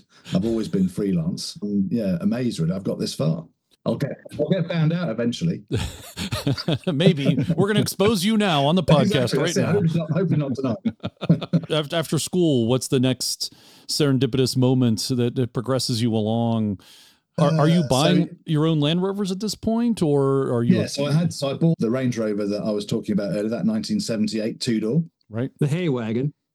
Yeah, the hay wagon, exactly. So that was basically a total basket case, all the usual rusty bits. As most teenage first vehicles are. Exactly. So that was, the sills had gone, the tailgate, the bonnet, inner wings, front inner wings was pretty bad. All the seats. Well, the upper tailgate was bad from the factory on a Range Rover Classic. Exactly. So, yeah. And of course, the fact that it had been in Saudi had given it a good start because obviously there had been no rust then, but then it had spent, I think, probably 3 or 4 years on the farm, which was not good for it. So anyway, so I've got that. And then again, one of those sort of fortunate opportunities that Land Rover owner decided that would make a good project vehicle. So basically, I did a series of articles of restoring that car back to basically good shape. We did a whole series about replacing the inner wings, replacing the sills, replacing the tailgates. It was resprayed. A company called Nationwide Trim did a completely new interior. And if you remember back in that sort of period, the early 90s, the Range Rover Classic was still on sale. And I often think it's quite funny because nowadays, of course, if you look at Range Rover Classic market, people are taking late model cars and trying to make them look old by putting the silver bumpers on and taking the black covering off the D-pillar, all the sort of stuff that's changing the grille to the sort of the vertical grille. Whereas, of course, in the early 90s, we were doing the reverse. I actually tried to make that car look as modern as possible, put the later type of wing mirrors on it. The interior was that with a later type of material on the interior. So, yeah, it's funny, isn't it, how things change in that small period of time, the last sort of 30 years. Yeah. How it was then very much the de rigueur to make it more modern, whereas, of course, now it's the reverse. But anyway, that was a project vehicle for Land Rover owner and a whole... And your vehicle. And my vehicle, exactly. So you got paid to fix your own truck. I know, it was great, wasn't it? I know, I can't believe really how we managed to do it. And yeah, so it was a whole series of articles saying that this is how you can do it. And because I think also it's a case of giving people confidence because they might be in the same situation, having a vehicle where it needs restoration, but actually seeing it being done. And I must admit, I'm a complete amateur and novice when it comes to the technical side of things. So it was great. It was a journey for me to be able to learn about how the vehicles are put together. Fortunately, we had quite a few companies that were able to give their time, but then I was there watching the actual work being done, photographing it, capturing it, and then that would then make the article. So you were getting paid to watch other people fix your truck. I know. It sounds bad, doesn't it? But sounds legendary. I want that job. Yeah. It sounds like you almost had a second Haynes manual ready to go as well after that. Should have been. So that was through the early 90s. And then the sad thing is that vehicle, I don't actually know where that is now because I actually ended up, so I know it's lost. Well, I probably could do a bit of research, but I'm a bit nervous of doing that because I'd then probably have to end up buying it back and it would probably be in a really bad state. So I then have to spend a load more money getting it back to how it was. So I'm like a little bit nervous. Maybe you can get paid to do it again. Maybe. Another book. There's a little sequel. There's a sequel, right? The restoration part 2, 3, or 4. Restoration of the restoration. I probably have to put it back to how it was originally. Back to the original. You take it back to the original. See, it comes full circle. So I actually ended up doing a swap because that vehicle I ended up taking on off-road quite a lot. So I drove it a lot off-road in Wales and elsewhere in the UK where it was possible to drive off pavement. And basically, if anyone that's driven a sort of a Range Rover that hasn't been highly modified off-road will know, it tends to get quite beaten up quite quickly if you take it down some quite serious tracks. So I quickly realized that I probably needed to get myself a Land Rover. And again, one of those serendipitous moments where there was a magazine called International Off-Roader in the UK, which is now long since closed. And in fact, it closed, I think, in about 97, 98. And they had a project car, which is TW78X, that's the registration. It's a 100-inch Land Rover that was a project vehicle from many other magazines, 4x4 magazine in the UK. Obviously, this is all probably foreign to most of the US listeners, but basically the magazines in the UK, there was quite a proliferation of 4x4 magazines back in the day.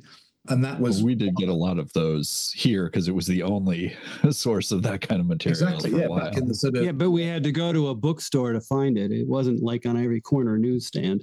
Yes, you had to seek it. Anyway, so that particular vehicle was a project vehicle. Again, similar sort of thing. So it was a Range Rover originally, same sort of era, late 70s. But the difference being is while I was basically starting my career in 87, that vehicle was being made into a 100-inch hybrid. So basically it was a combination of Range Rover chassis with the Series 2 and Defender bodywork. And again, the reason for that, if you again think about the situation at the time, coil sprung Land Rovers in the mid 80s were really expensive because the 110 and the 90 had only just come out. They're only 3 or 4 years old. They were expensive. But of course, the Range Rover had been out since 1970. So there was a huge number of 14, 15, 16-year-old Range Rovers that were rusty, basically scrap. So what people would do is you would take the Range Rover chassis, take the body off, throw the body away, and then you'd put Series 2 or 3 body cut to fit over the Range Rover chassis. Yeah, that was popular over here during the 90s because you couldn't get the coil sprung Defenders and such. The same thing. You had a proliferation of cheaper old Range Rovers that you could then dispose the body of and then somehow work a little body that went on top. So my vehicle, TEW, was one of the first of that. And again, it was done as a project vehicle. And that had run for 10 years in various different magazines. International Off-Roader magazine had it. And then when that closed, I then did a swap with the editor at the time and said, I'll have your 100-inch Defender because that's more appropriate for my off-road use. And they took the Range Rover and that was it. That was the new chapter in Land Rover ownership. So you had to switch in vehicles. Yes. Exactly. I still own that Land Rover today. Oh, wonderful. Oh, great. That's good to hear. Did you name it? Oh, it's called TEW. Because of the number plate. Because of the number plate. Yeah, exactly. Excellent. So is it still usable? Very much so. It's actually, and this is carrying on the theme of project vehicles, so it's actually been rebuilt twice since then. So I had it rebuilt because when I first got it, it was in pretty poor shape, being that it was 10 years since it had been made into a 100-inch in the first place. In about 2000, I had it rebuilt again, same thing. And I was fortunate enough that I was doing some work with Land Rover Genuine Parts, and I managed to do a bit of a deal where they actually paid me in parts. So I actually rebuilt the vehicle into sort of a little bit of a NAS 90 lookalike. So I had the split doors, the nice NAS door cards, the ones that are now impossible to get. I had the side indicators. Again, it's one of those things that you always want what you can't get. So for us Brits and the NAS 110 were these amazing vehicles with the V8 power and everything else. It was the V8, admit it. It was the V8. Exactly, it was the V8. But of course, I know nowadays everyone wants diesels in the US. Right. But for us, or they want modern V8 Chevys, but yeah. Exactly, the good old LS. Yeah, so that was where we're at. So I got these parts as payment for a photo shoot. And yeah, so that was rebuilt as a sort of a 100-inch NAS lookalike, soft top with a 3.9 V8 and the 5-speed Santana box. And I basically proceeded to then drive that for another 16 years, and it slowly deteriorated as these things do. And then in 2016, I had it rebuilt again, just a sort of a mild sort of basically just a chance to get everything absolutely perfect and tidy after 15, 16 years worth of abuse. And yeah, so I've still got that car now, and now it's white. So it's white with a Puma bonnet, so it looks a little bit more, if you like, modern, inverted commas. It's still a soft top. Lots of the original parts are still there, and it's a cool car. Was that a custom made soft top because it's 10 inches longer than it's supposed to be? Totally, yeah. Or 10 inches shorter, depending on your... Exactly, yeah. So the soft top was made, the latest version was made by a company called Undercover Covers. I'm sure if you're familiar with that, if you're a series owner or you want your canvas tilt. So yeah. And you want it to last more than 6 days. Exactly. So those guys did a great job. So I took the vehicle around there. They did all the measurements and made a bespoke hood for the car. So it looks standard. And that was one of the things I was really keen to do, was actually make the vehicle. So even though it's a 100-inch, it looks like it could have come from the production line. It does look. You look at it and go, that's not quite right, but I'm not quite sure why it's not quite right. And that was my aim. But it's still on the road. No, making people think is important. Exactly. And it's still on the road, very much on the road. In fact, my son and I went to the Lake District in it for an off-road trip with some friends about 4 or 5 weeks ago. Oh, excellent. Excellent. Nice. Just a little comment back about the hybrid, calling it a hybrid. It's something I had to learn early on. What folks mean by hybrid in the Land Rover world is not what the modern definition of hybrid is. It has nothing to do with the powertrain, has nothing to do with the engine, right? It has to do with taking different bits of Land Rover and mixing them together. Exactly. So if you actually did that drivetrain thing as well, would that be like a hybrid squared? Ooh. Could be, or a hybrid. So doing a full circle restoration is not unheard of then for you. You could find that classic, your first classic, and bring it back and. Yes, maybe it's one of those things. I mean, I do, again, obviously, I have, so in the years of working, obviously, being a proper Land Rover enthusiast, I've had to buy a few cars along the way. I'm sure most people will be familiar. You can't have more than one, obviously. And these cars just appear, don't they? So I can't imagine having as few as one. Exactly. So they just appear and they just draw you in. Yeah. So I bet you have people that come to you and say, "Hey, Nick, I know you do conversions and you're into Land Rovers. Hey, I got this one out back. Are you interested?" Well, I haven't got a conversion, actually. I would really like a conversion, but it's one of those things, again, time, money, space, and also opportunities. Yeah. But yeah, I would love a 6-door. There's like a 6-door Range Rover that was done by a company, several companies, but there's a company called Glenfrome that made one. I just would like to have that 6-door Range Rover. Anyway, but yeah, so I also have a late 1995 Classic, which that was my everyday car in the mid 2000s, and soft dash, exactly. Yeah. So that was my everyday car for about 18 months. Those bring silly money now. Yes. I say it's one of those things that I always say that the cars that I own now, I probably couldn't afford to buy now. I was fortunate I bought them 10, 15 years ago, which was, again, not bought as a sort of an investment or anything like that, just because I love them. And now other people love them as well. And fortunately, they've become a bit more valuable, which is great. You're also fortunate in that you don't have to pay the Yankee tax. What's the Yankee tax then? Once it comes over to this country, the price goes way up. Right, yes. Oh, yes. Yeah, I guess you guys have got a limited supply, haven't you? That's the thing. There's not. Well, and they have to be 25 years old before they can bring them in. And by then the price is appreciated. And it's odd, but if you look at prices globally, the price of a used Land Rover at 23 years old is far less than one at 24 and a half years old. Interesting. Yes, I can. As they're about ready to come into be legal in the U.S., all of a sudden the price goes way up. Mm-hmm. And then once it's over here and has a U.S. title on it, that just tacks another $20,000 on the thing. Crazy, isn't it? Crazy. Yeah. It's funny, isn't it? Because I think most of us are all enthusiasts, and it's one of those things that the thought of these really expensive vehicles it's tough, isn't it? Because how do you, if you're an enthusiast without the means, how do you actually become an owner? It becomes quite hard. And just to keep it running, or you got to get parts in, and some of them are unobtainium, as we know, unobtainable, or it's expensive to get them shipped over.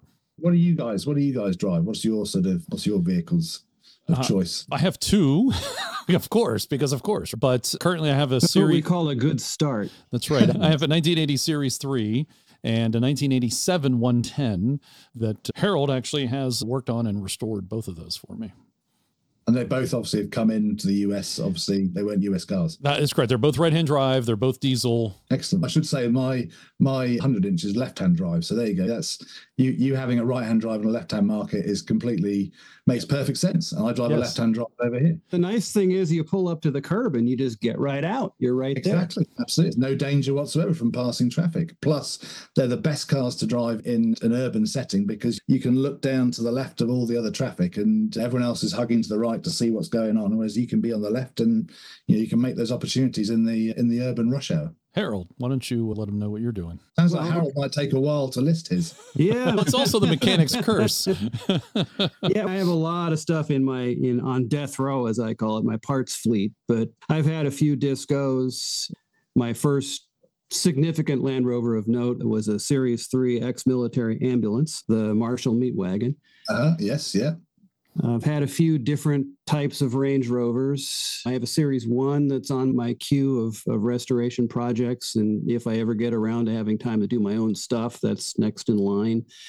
My daily driver is a 95 D130 right-hand drive with a Cummins 2.8 in it. Yeah, good engine. All right, Morgan. Oh, mine's a much shorter. Morgan is being very quiet. But he also doesn't drive a Morgan. We'll tell you that right off. Yeah. I would love to. In fact, I would love one of the 3-wheeled Morgans, but that's a different podcast. Yeah, I think. Proper Morgan.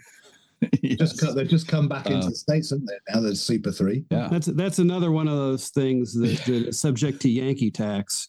Yes. I have a 82 Series 388 with a Daihatsu diesel in it that I imported many years ago and is currently torn apart for a restoration that I really desperately need to get back to. And I did have a short-lived Disco 2 for a while there. As Disco 2s tend to be in the rusty part of this country, short-lived. Yes. And I live in the Northeast. So that was not a good decision. Lately, we've invited Morgan down to Pittsburgh, where Harold and I are located, and Morgan will drive the Series 3 for me to the Pittsburgh Vintage Grand Prix. So he's loaning out to him. Yes. Yeah. You can only drive one at a time. So if I got two, might as well lend it to a friend. Exactly. Yeah. So, or as I always say, you got to get at least one this left-hand drive if you want to drive two at once. Yes. Ooh, one of them has to be auto trans as well, I'm pretty sure. Unless you have some really long arms. You had the Range Rover Classic, you have the hybrid, the TUW, you call it. Have you had any other additional Land Rovers since then? I have a few more as well. So I have two other Range Rover Classics. So I have another 95, which is a 4.2 autobiography, which is one of 26 that was built in the UK to basically promote the autobiography program. So right back in the early days when autobiography first started with the Classic. So in the UK market, they built these 26 cars that were bespoke paint, different interior, the light stone leather, which we couldn't get in the UK. But the main thing was the 4.2 V8, which was in the short wheelbase, the 100-inch, because that was only available in the long wheelbase LSE, an 8-inch. Yeah, so I managed to buy that. I think I bought that in about 2010. So I've had that, sort of 13 years. And then I also bought a 1978 two-door Suffix F, which I bought in 2013. And that was one of those cars that I couldn't not buy. It was a friend of mine had it and basically decided to sell it to buy a Suffix A. And I'd always said to him, if you sell that car, you need to give me first refusal. So he basically gave me first refusal. And even though I didn't have the money, I couldn't refuse. So I managed to scrape enough cash together somehow and bought it. And thank God I did. It's a beautiful car. It was a one-owner car prior to the chap that I bought it from. And the guy had it from new just for towing his caravan a couple of times a year. So when I bought it, it had done 42,000 miles from new, even though it was a 1978 and I bought it in 2013.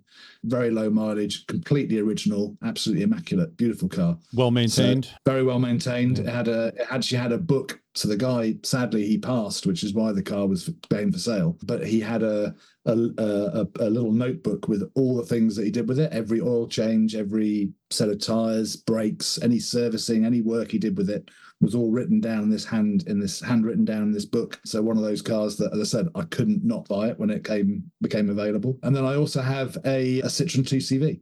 Oh, right on. Sweet. That's my carbon offset program. There we go. Everything else being V8, little two-cylinder, 602cc de chevaux is my carbon offset. Nice. My carbon offset is all the dead ones in the backyard that will never run again. Well, I should say as well, actually, I do have a Discovery 3 as well, which I use pretty much as my semi-daily. So I also have carbon offset. I also, my sort of daily driver is a Jaguar I-Pace electric car, which I lease. And then I actually then bought a Discovery 3 2005 model, which had done 100,000 miles.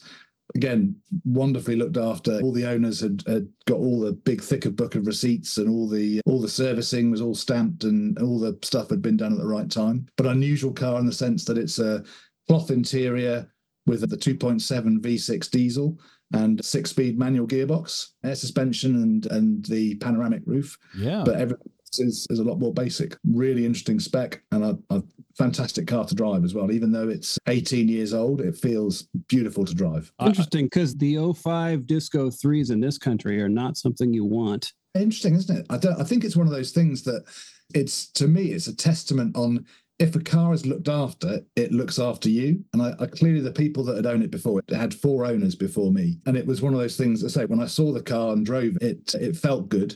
It looked good. It had been, it'd obviously been garaged from new.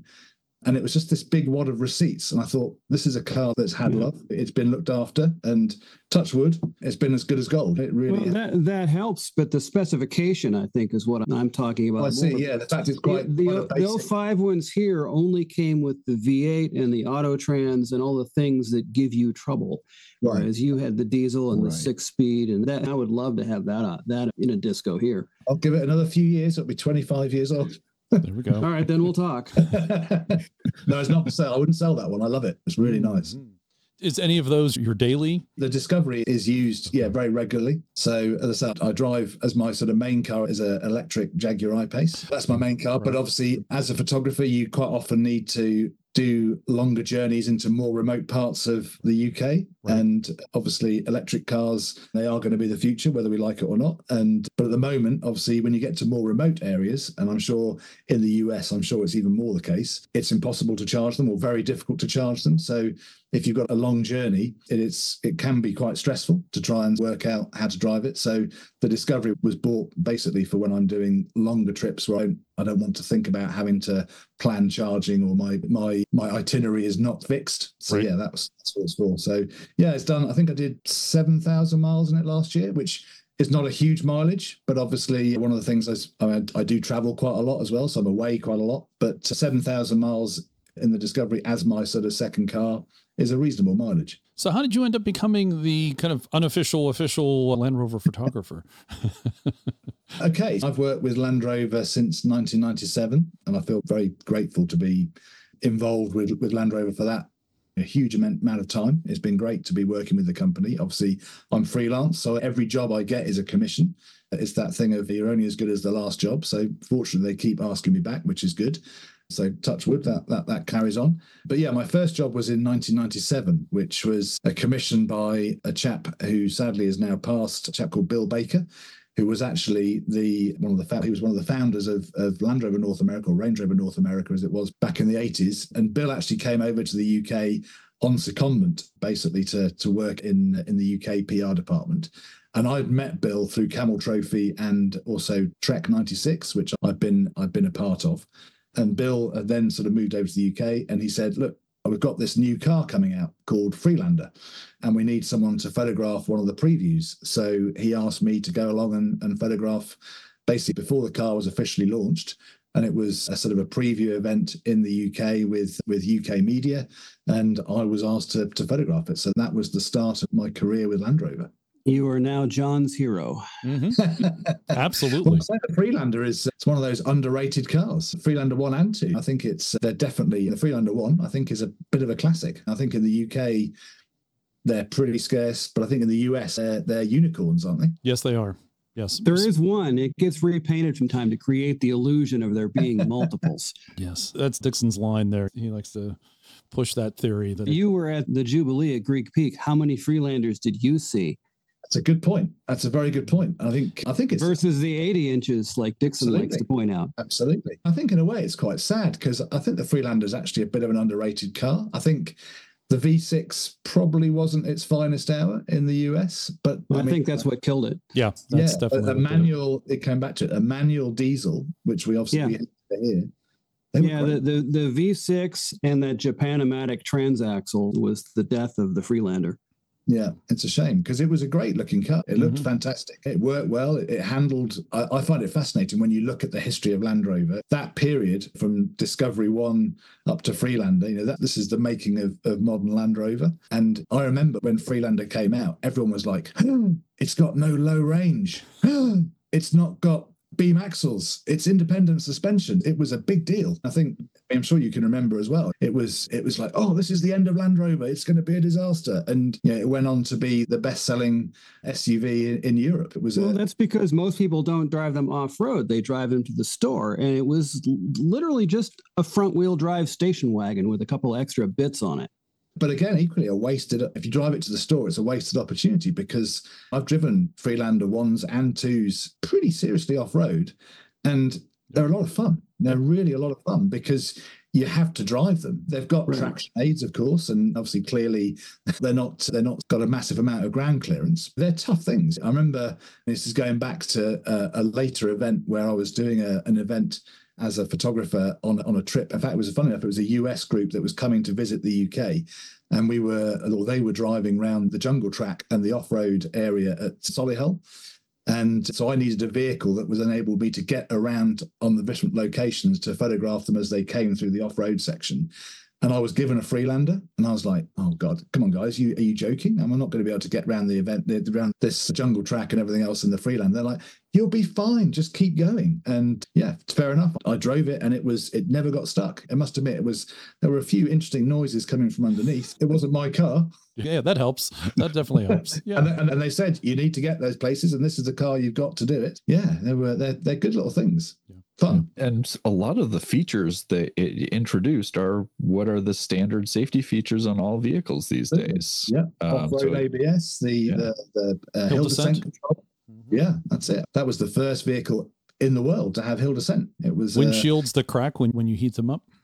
Do you remember the tailgate? You had to push the thing and the glass slid down. That's it. That's it. Would go down. Except it failed in the open position.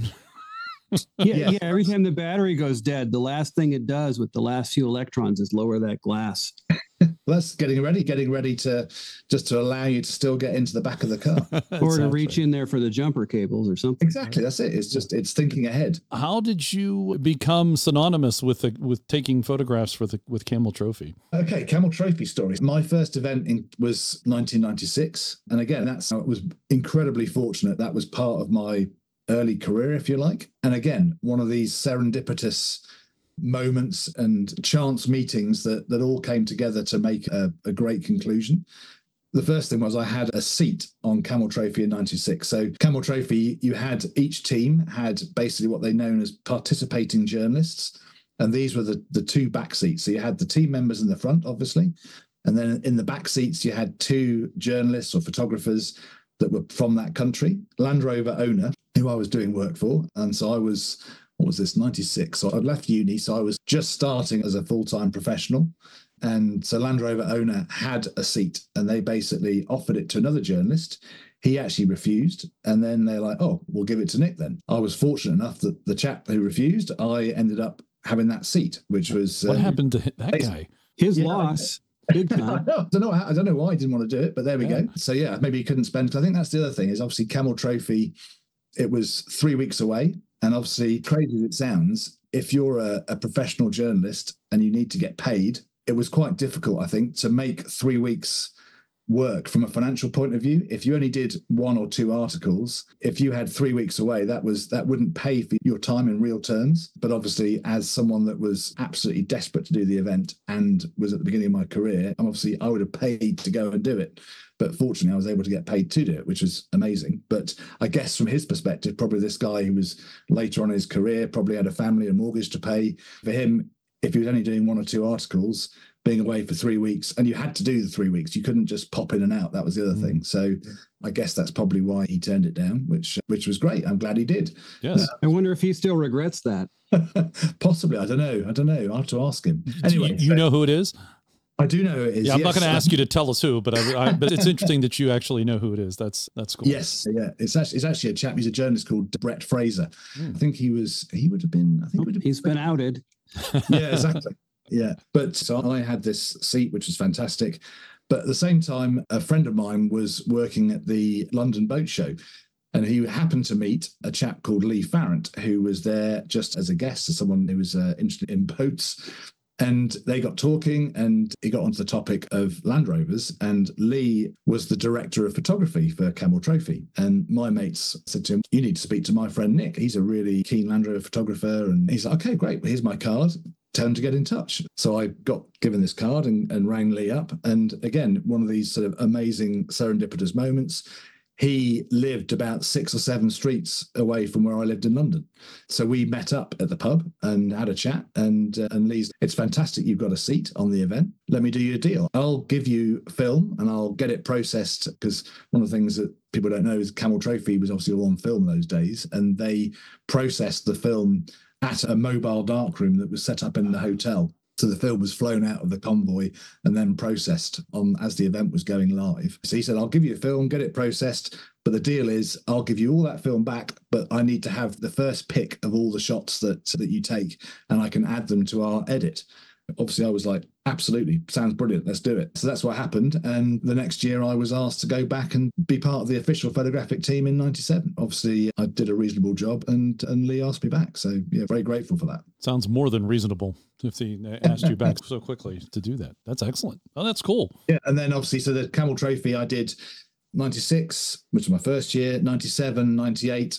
There was no event in 99, and then also the last event, which was in boats in 2000. So yeah, Camel Trophy is very much part of my sort of early photographic history, and I think is responsible, if you like, for my love of travel and Land Rovers and getting out there. So it was a really great introduction. Are you helping the team as you're going through? Are you like also a participant then during the Camel Trophy? Yeah, so that was very much the role of the participating journalist. Was you were there to be part of the team. Mm-hmm. You had hence the word participating. Absolutely, that's it. The deal was, so on the, I don't know how familiar everyone's kept with what Camel Trophy was, but certainly in the later years, the way it worked was there was 2 elements of competition at the beginning and at the end of the event. And then in the middle, there was the convoy. So that was the bit where you got from A to B and went through all manners of hell to get to B.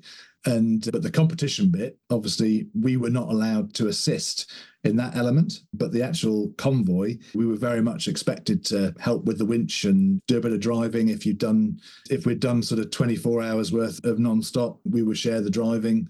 We would help get the tents up. We would help get food ready, those sort of things that just generally keeping everyone going and keeping the team running, basically. And different teams would have different levels of participating journalists. There was some of the teams like the French, and I think the South Africans as well. The participating journalists would be there doing an amazing sort of cooking up this incredible food. The Italians as well, they'd be cooking up this big pasta pot. Whereas, of course, us Brits, we just had boil in the bags, which were very good. They were very good. Yes. And the advantage of those was you could actually cook them on the engine. The 300 TDI has a rubber flap. I don't know if you're familiar with the 300 TDI, but there's like a little sort of sound deadening cover that sits over the top. I don't know if you're familiar with these Wayfarer boil in the bags. They're there's these heat-proof things. You're meant to put them in boiling water, right, but actually conveniently fit underneath the rubber cover of the 300 TDI, so you can line them up, the 4 boil in the bags on the top, and then leave them there for 20 minutes, and they're all cooked, and they're all nice and hot. Nice. There you go. Just go down the trail, and it's time to eat. Exactly. Yes. Any harrowing adventures while you're on the Camel Trophy, while driving or going through the muck? Probably the first year was the most crazy in terms of tough times, because that year was the year that we did 500 miles in 2 weeks. It was pretty much non-stop winching, mud, bridges that were non-existent. It was just slow going. I think one of the phrases was, because the vehicles are just being non-stop winched, the vehicles are just a way of actually carrying the winches, and that was the primary force of motive traction. And yeah, it was just crazy times. There's lots of things. It's a long time ago now, but I think just talking about it now, one of the things I remember was one of the techniques that they used to get the vehicles through on Camel Trophy. And of course, you've got to remember, this was before traction control. This was before all the clever stuff that nowadays helps get vehicles through the mud. That's one of the reasons why Camel Trophy, you quite often see cars flying through at high speed, was because it was the old, was it the fast as possible and slowly as possible and as fast as necessary? In most of the cases, to get through the terrain in Camel Trophy, you had to be foot to the floor, 3rd gear low, and off you went. But I remember we were being at the back of I think it was a 7 or 8 car snatch pull. So the idea being that if you rope the cars together, the car in front gets through the obstacle, pulls the next one through, then pulls the next one through, and so on. But of course, if you're right at the back of that caterpillar of rope, you're basically out of control, because the car at the front doesn't know what you're going through, and he's trying to get through. So I remember we were crashing. You're the bit in the middle of the slingshot at that point. Yeah, exactly. And I remember absolutely we were just hanging on for the ride. That was and it was dark, and there was the roof lights on, but it's one of those things that it's a long time ago, but I still remember it really vividly, thinking, oh my God, we're going to die here. which But we is still probably feel it on a cold morning. exactly. These poor things, the cars overloaded, smashing down with the suspension. It was, quite a unique time, but it's, fun memories. That's Mongolia, correct? No, that was in Borneo. Okay. So Mongolia was a little Right. bit more straightforward. That was when the event sort of moved on a little bit to the more adventure travel aspect. Still some tough routes, but that was more about the sort of the mountain biking, kayaking, orienteering, that sort of thing. So it became a bit more about the sports side of things. Again, there was some tough tracks, but less of the sustained non-stop winching for 19, 20 hours at a time. Were you a participating journalist with the biking and the swimming? No, I was a full-time I was a proper official photographer. So I got to ride along with a chap called Mark Day, who was lead scout. He would be ahead of everyone else. And basically my job was then to capture the event, but all parts of the event, not just the UK team. That was the start of that journey. So you didn't get to ride in the back of the Freelander then for Tierra del Fuego in 98? No, I didn't. No, I did get to go along with the Freelanders, but I think I was in a Defender that year. Yeah, I had a Defender 110. Okay. Well, they gave you your own 110 at your disposal for Camel Trophy? Yeah, so that's cool. did. Yeah, I say it wasn't just mine. Obviously, we shared it with other people, but we had a translator and a medic in the car as well. And obviously, that's the thing. You need to have one of the things that is when you're covering an event like that, you need your own vehicle in order to be able to choose where you go. And it's quite tricky because you don't, with those sort of events, and what was then later G4 Challenge, you didn't know where the teams were going to go. So you had to try and get as much intelligence from the teams to tell them where they would end up going. But at the end of the day, there was no guarantee. So it was as much a mapping exercise and trying to anticipate and also find the best locations. There's a lot going on as well as the photography. You're in the Campbell Trophy. You're actually a participating journalist. And how does that lead to you coming out with a book on the definitive history of the Campbell Trophy? So I've been sit back. I guess time to have a little drink maybe for this one.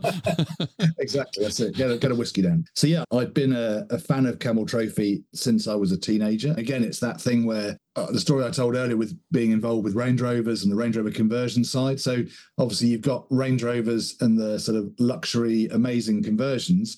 But of course, you've also got Land Rover and Adventure.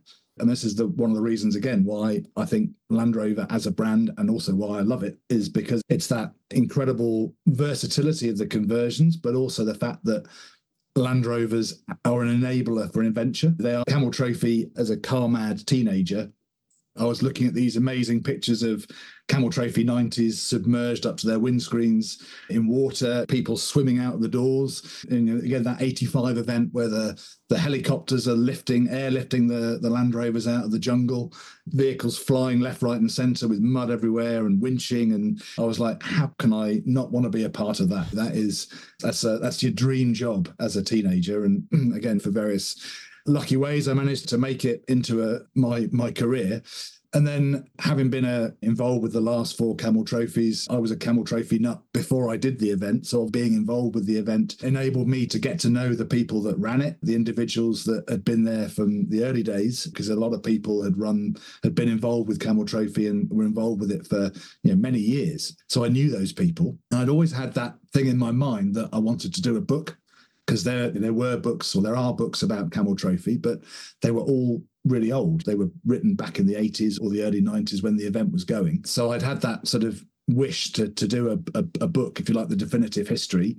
But of course, there's no time. And then COVID hit. And obviously, we all remember back in March 2019, the world's all carrying along. And then all of a sudden, this weird virus starts appearing. And at the time, we were actually in Namibia doing the global launch of the Defender, the new Defender. And we were in Namibia, not really in contact with the outside world as such, but hearing about this thing.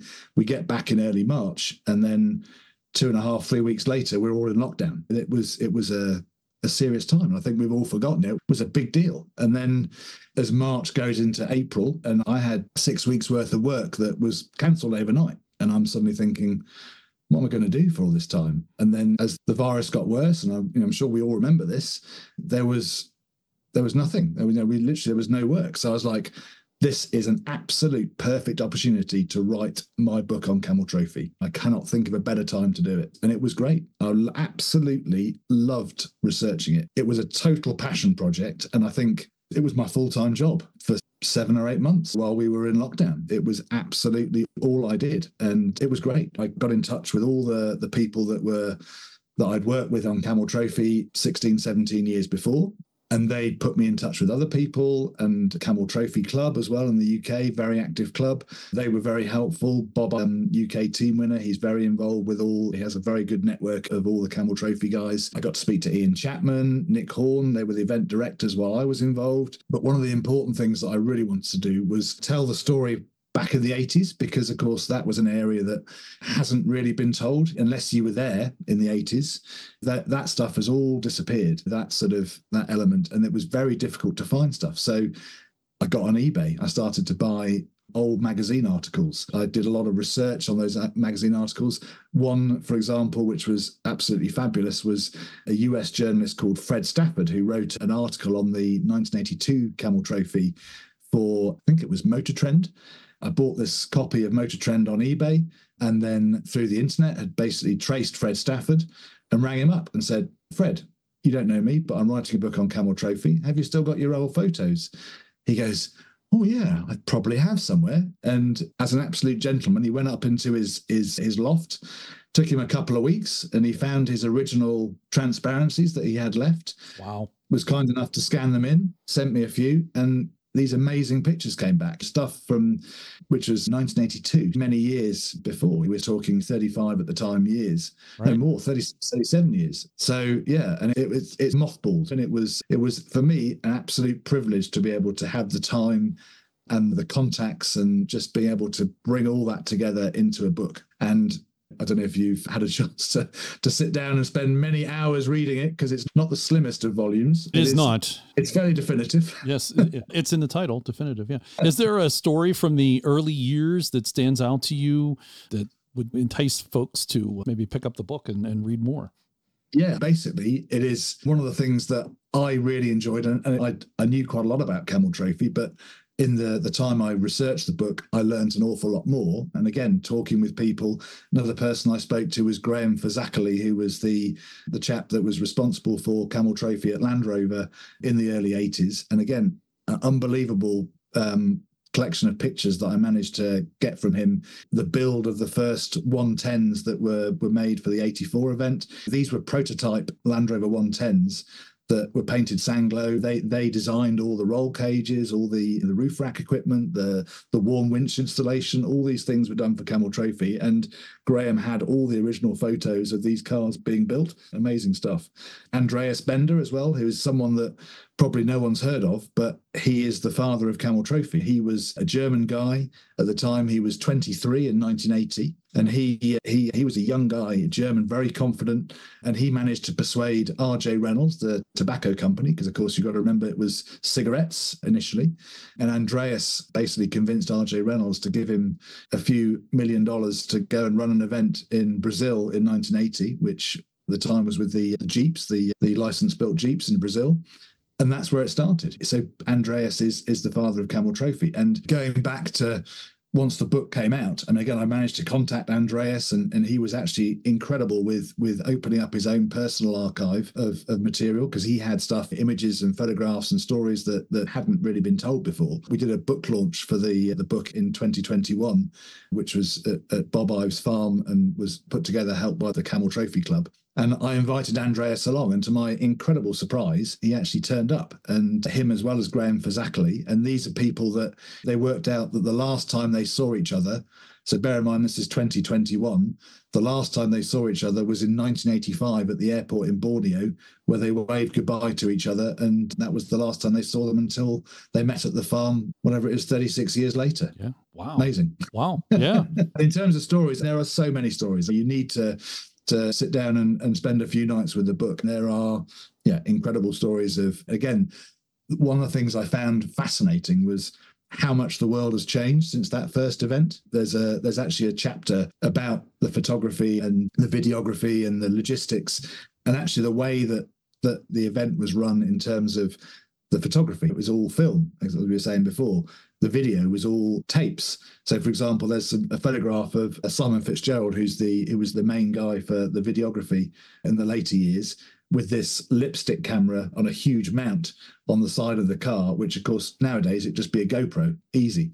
But, of course, there had to be a lipstick camera with a separate monitor. They had to set it all up and lock it all off. Just a lot of effort. And the fact the world has changed. Fred Stafford, who I talked about earlier, he told me that he remembered it being when he went to Papua New Guinea, which was in the 1982 event.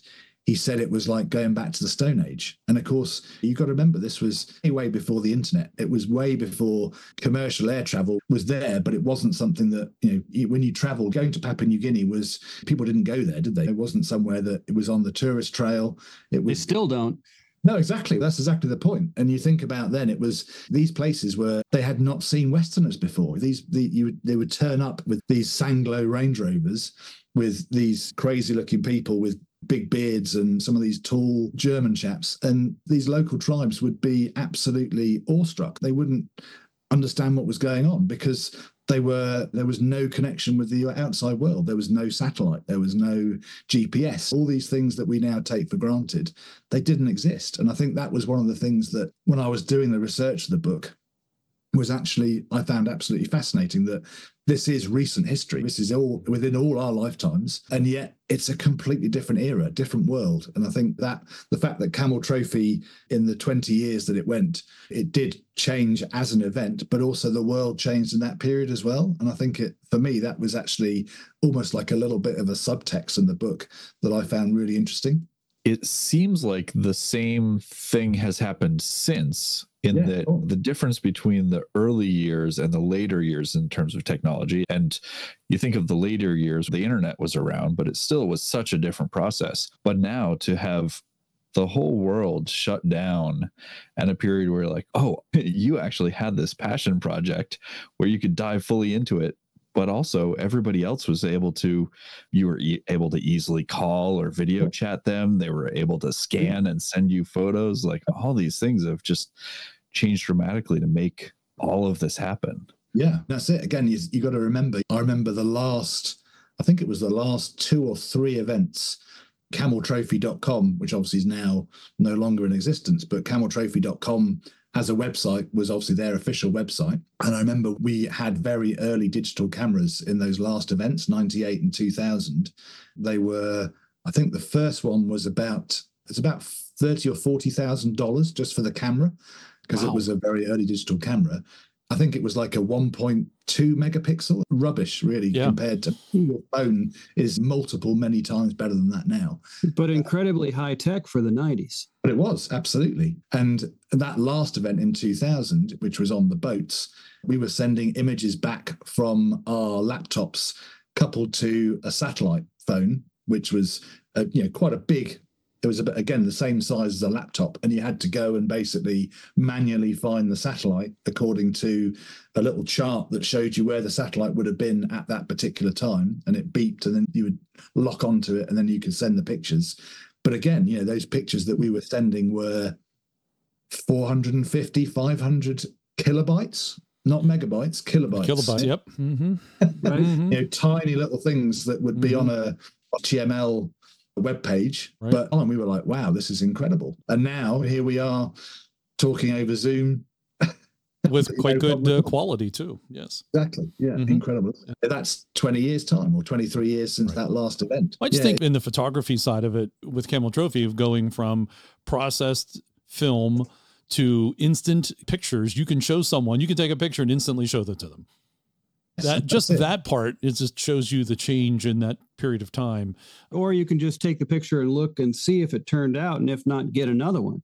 Yeah, we never knew. So you got to imagine. So when we started the event, it was a 3-week event. We had a load of film. I think we were given about 500 rolls of film at the beginning. Those films would be picked up by helicopter on every 2 days. The helicopter would come down to the convoy and we'd give our films unprocessed. They'd then be flown back to the HQ to be processed in a lab that was set up in a hotel room. Over that 3 weeks, we had absolutely no idea what we'd shot. So literally you would be there taking pictures, but you didn't know whether they were any good. You didn't know what you'd captured. I mean, so the photographs were edited by a picture editor, and he'd send back notes over the radio. This is the other thing. There was a comms car that would have communication with the HQ every evening, but over HF radio. And you'd have a list and say, oh, we need more pictures of the Swedish team because we've only got 4 or 5 of those. So can you please concentrate on more images of that? Or we need less shots of the Russians, or we need more shots of the French, or less car stuff or more car stuff. So all that information would come through. And they did actually have also a league table of which photographer had done the best shots that day. So that was always a little bit of competitiveness as well. Oh, you're getting scored. That's it. Oh, yeah, we got scored. But equally, we never knew what we'd shot. We didn't have any idea until the end of the event, and you'd be able to look through the edit and go, that was one of mine. That was one of mine. That was one of mine. Have you ever watched the DVD that Graham Aldis put out on the first Overland? I haven't seen that one, actually, no. Oh, you should, because it's good. Yeah.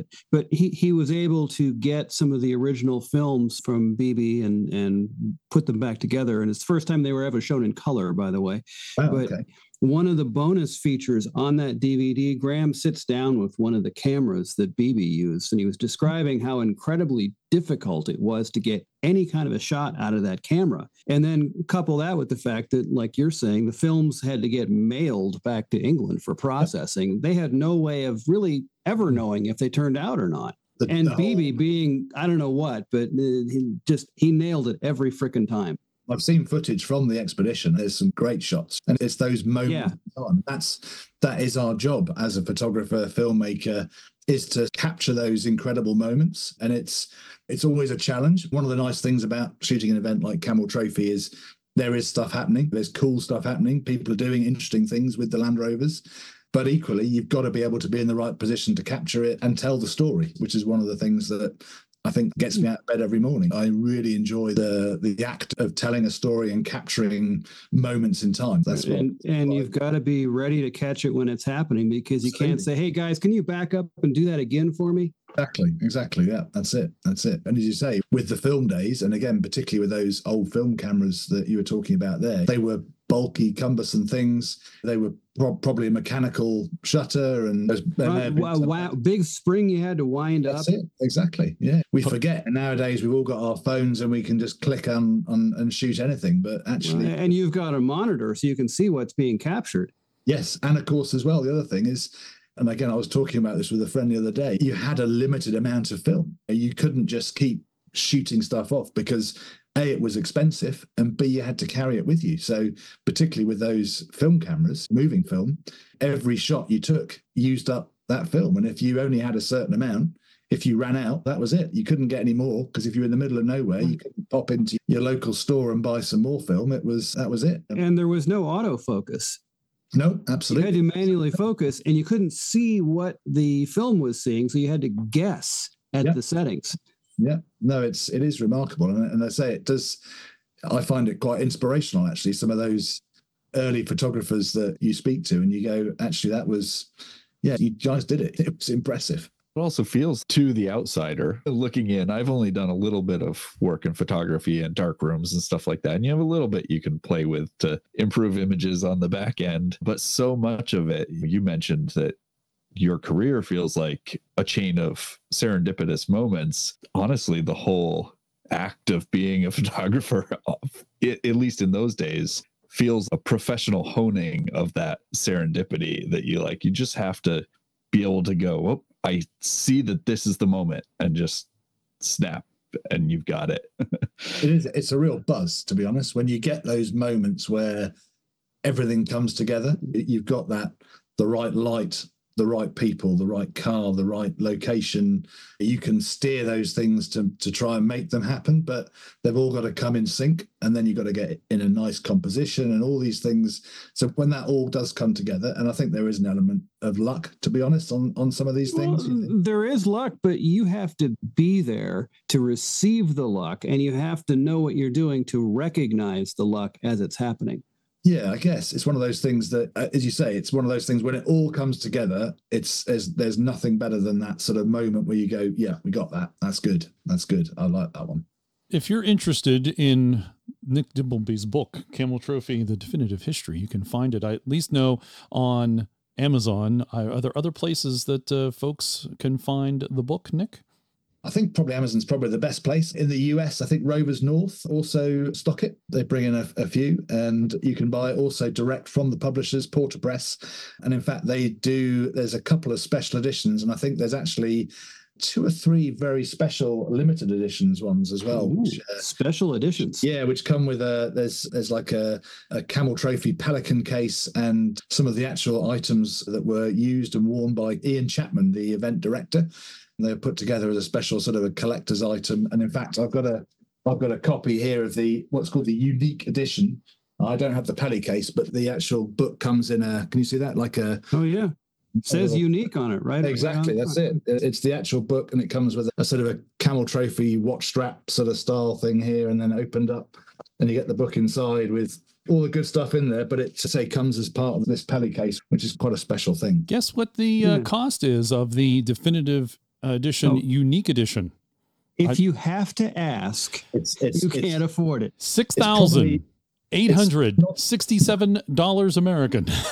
It's not the cheapest. Try finding £5,000. Exactly, but try finding an original Camel Trophy Pelican case and all the other stuff for less. Exactly. Yes, you can go to porterpress.co.uk. They do have all 3 editions: classic, unique, and collector's edition. They're all available out there. We'll have a link, of course, in the show notes. That's where I got my copy. No autobiography edition. Exactly, yeah.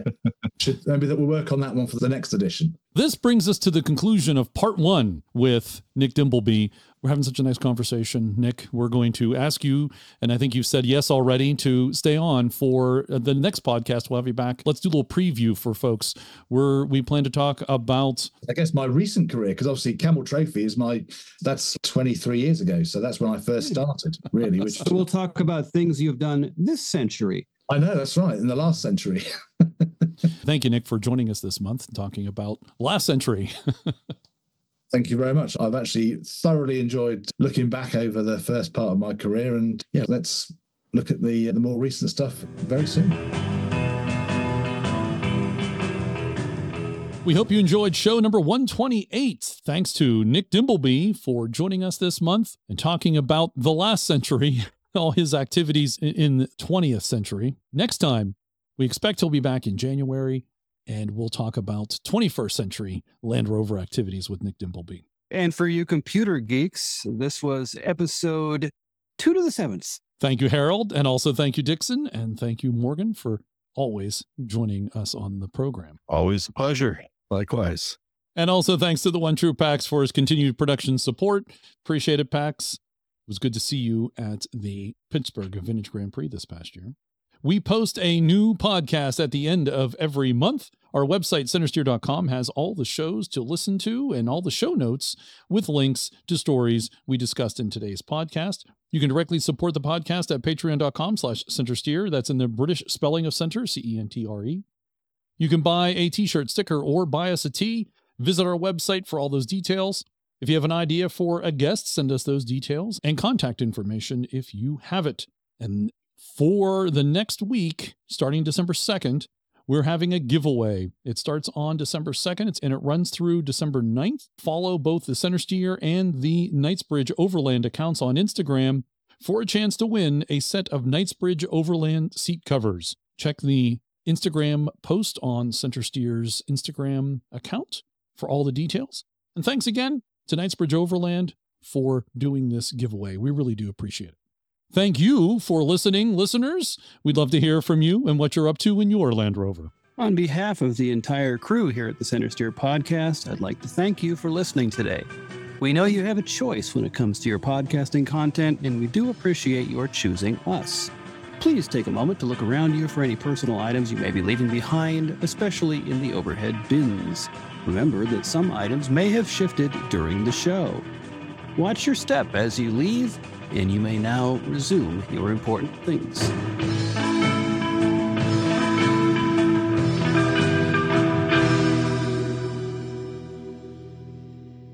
The Freelander 1, I think, is a bit of a classic. In the UK, they're pretty scarce, but in the US, they're unicorns, aren't they?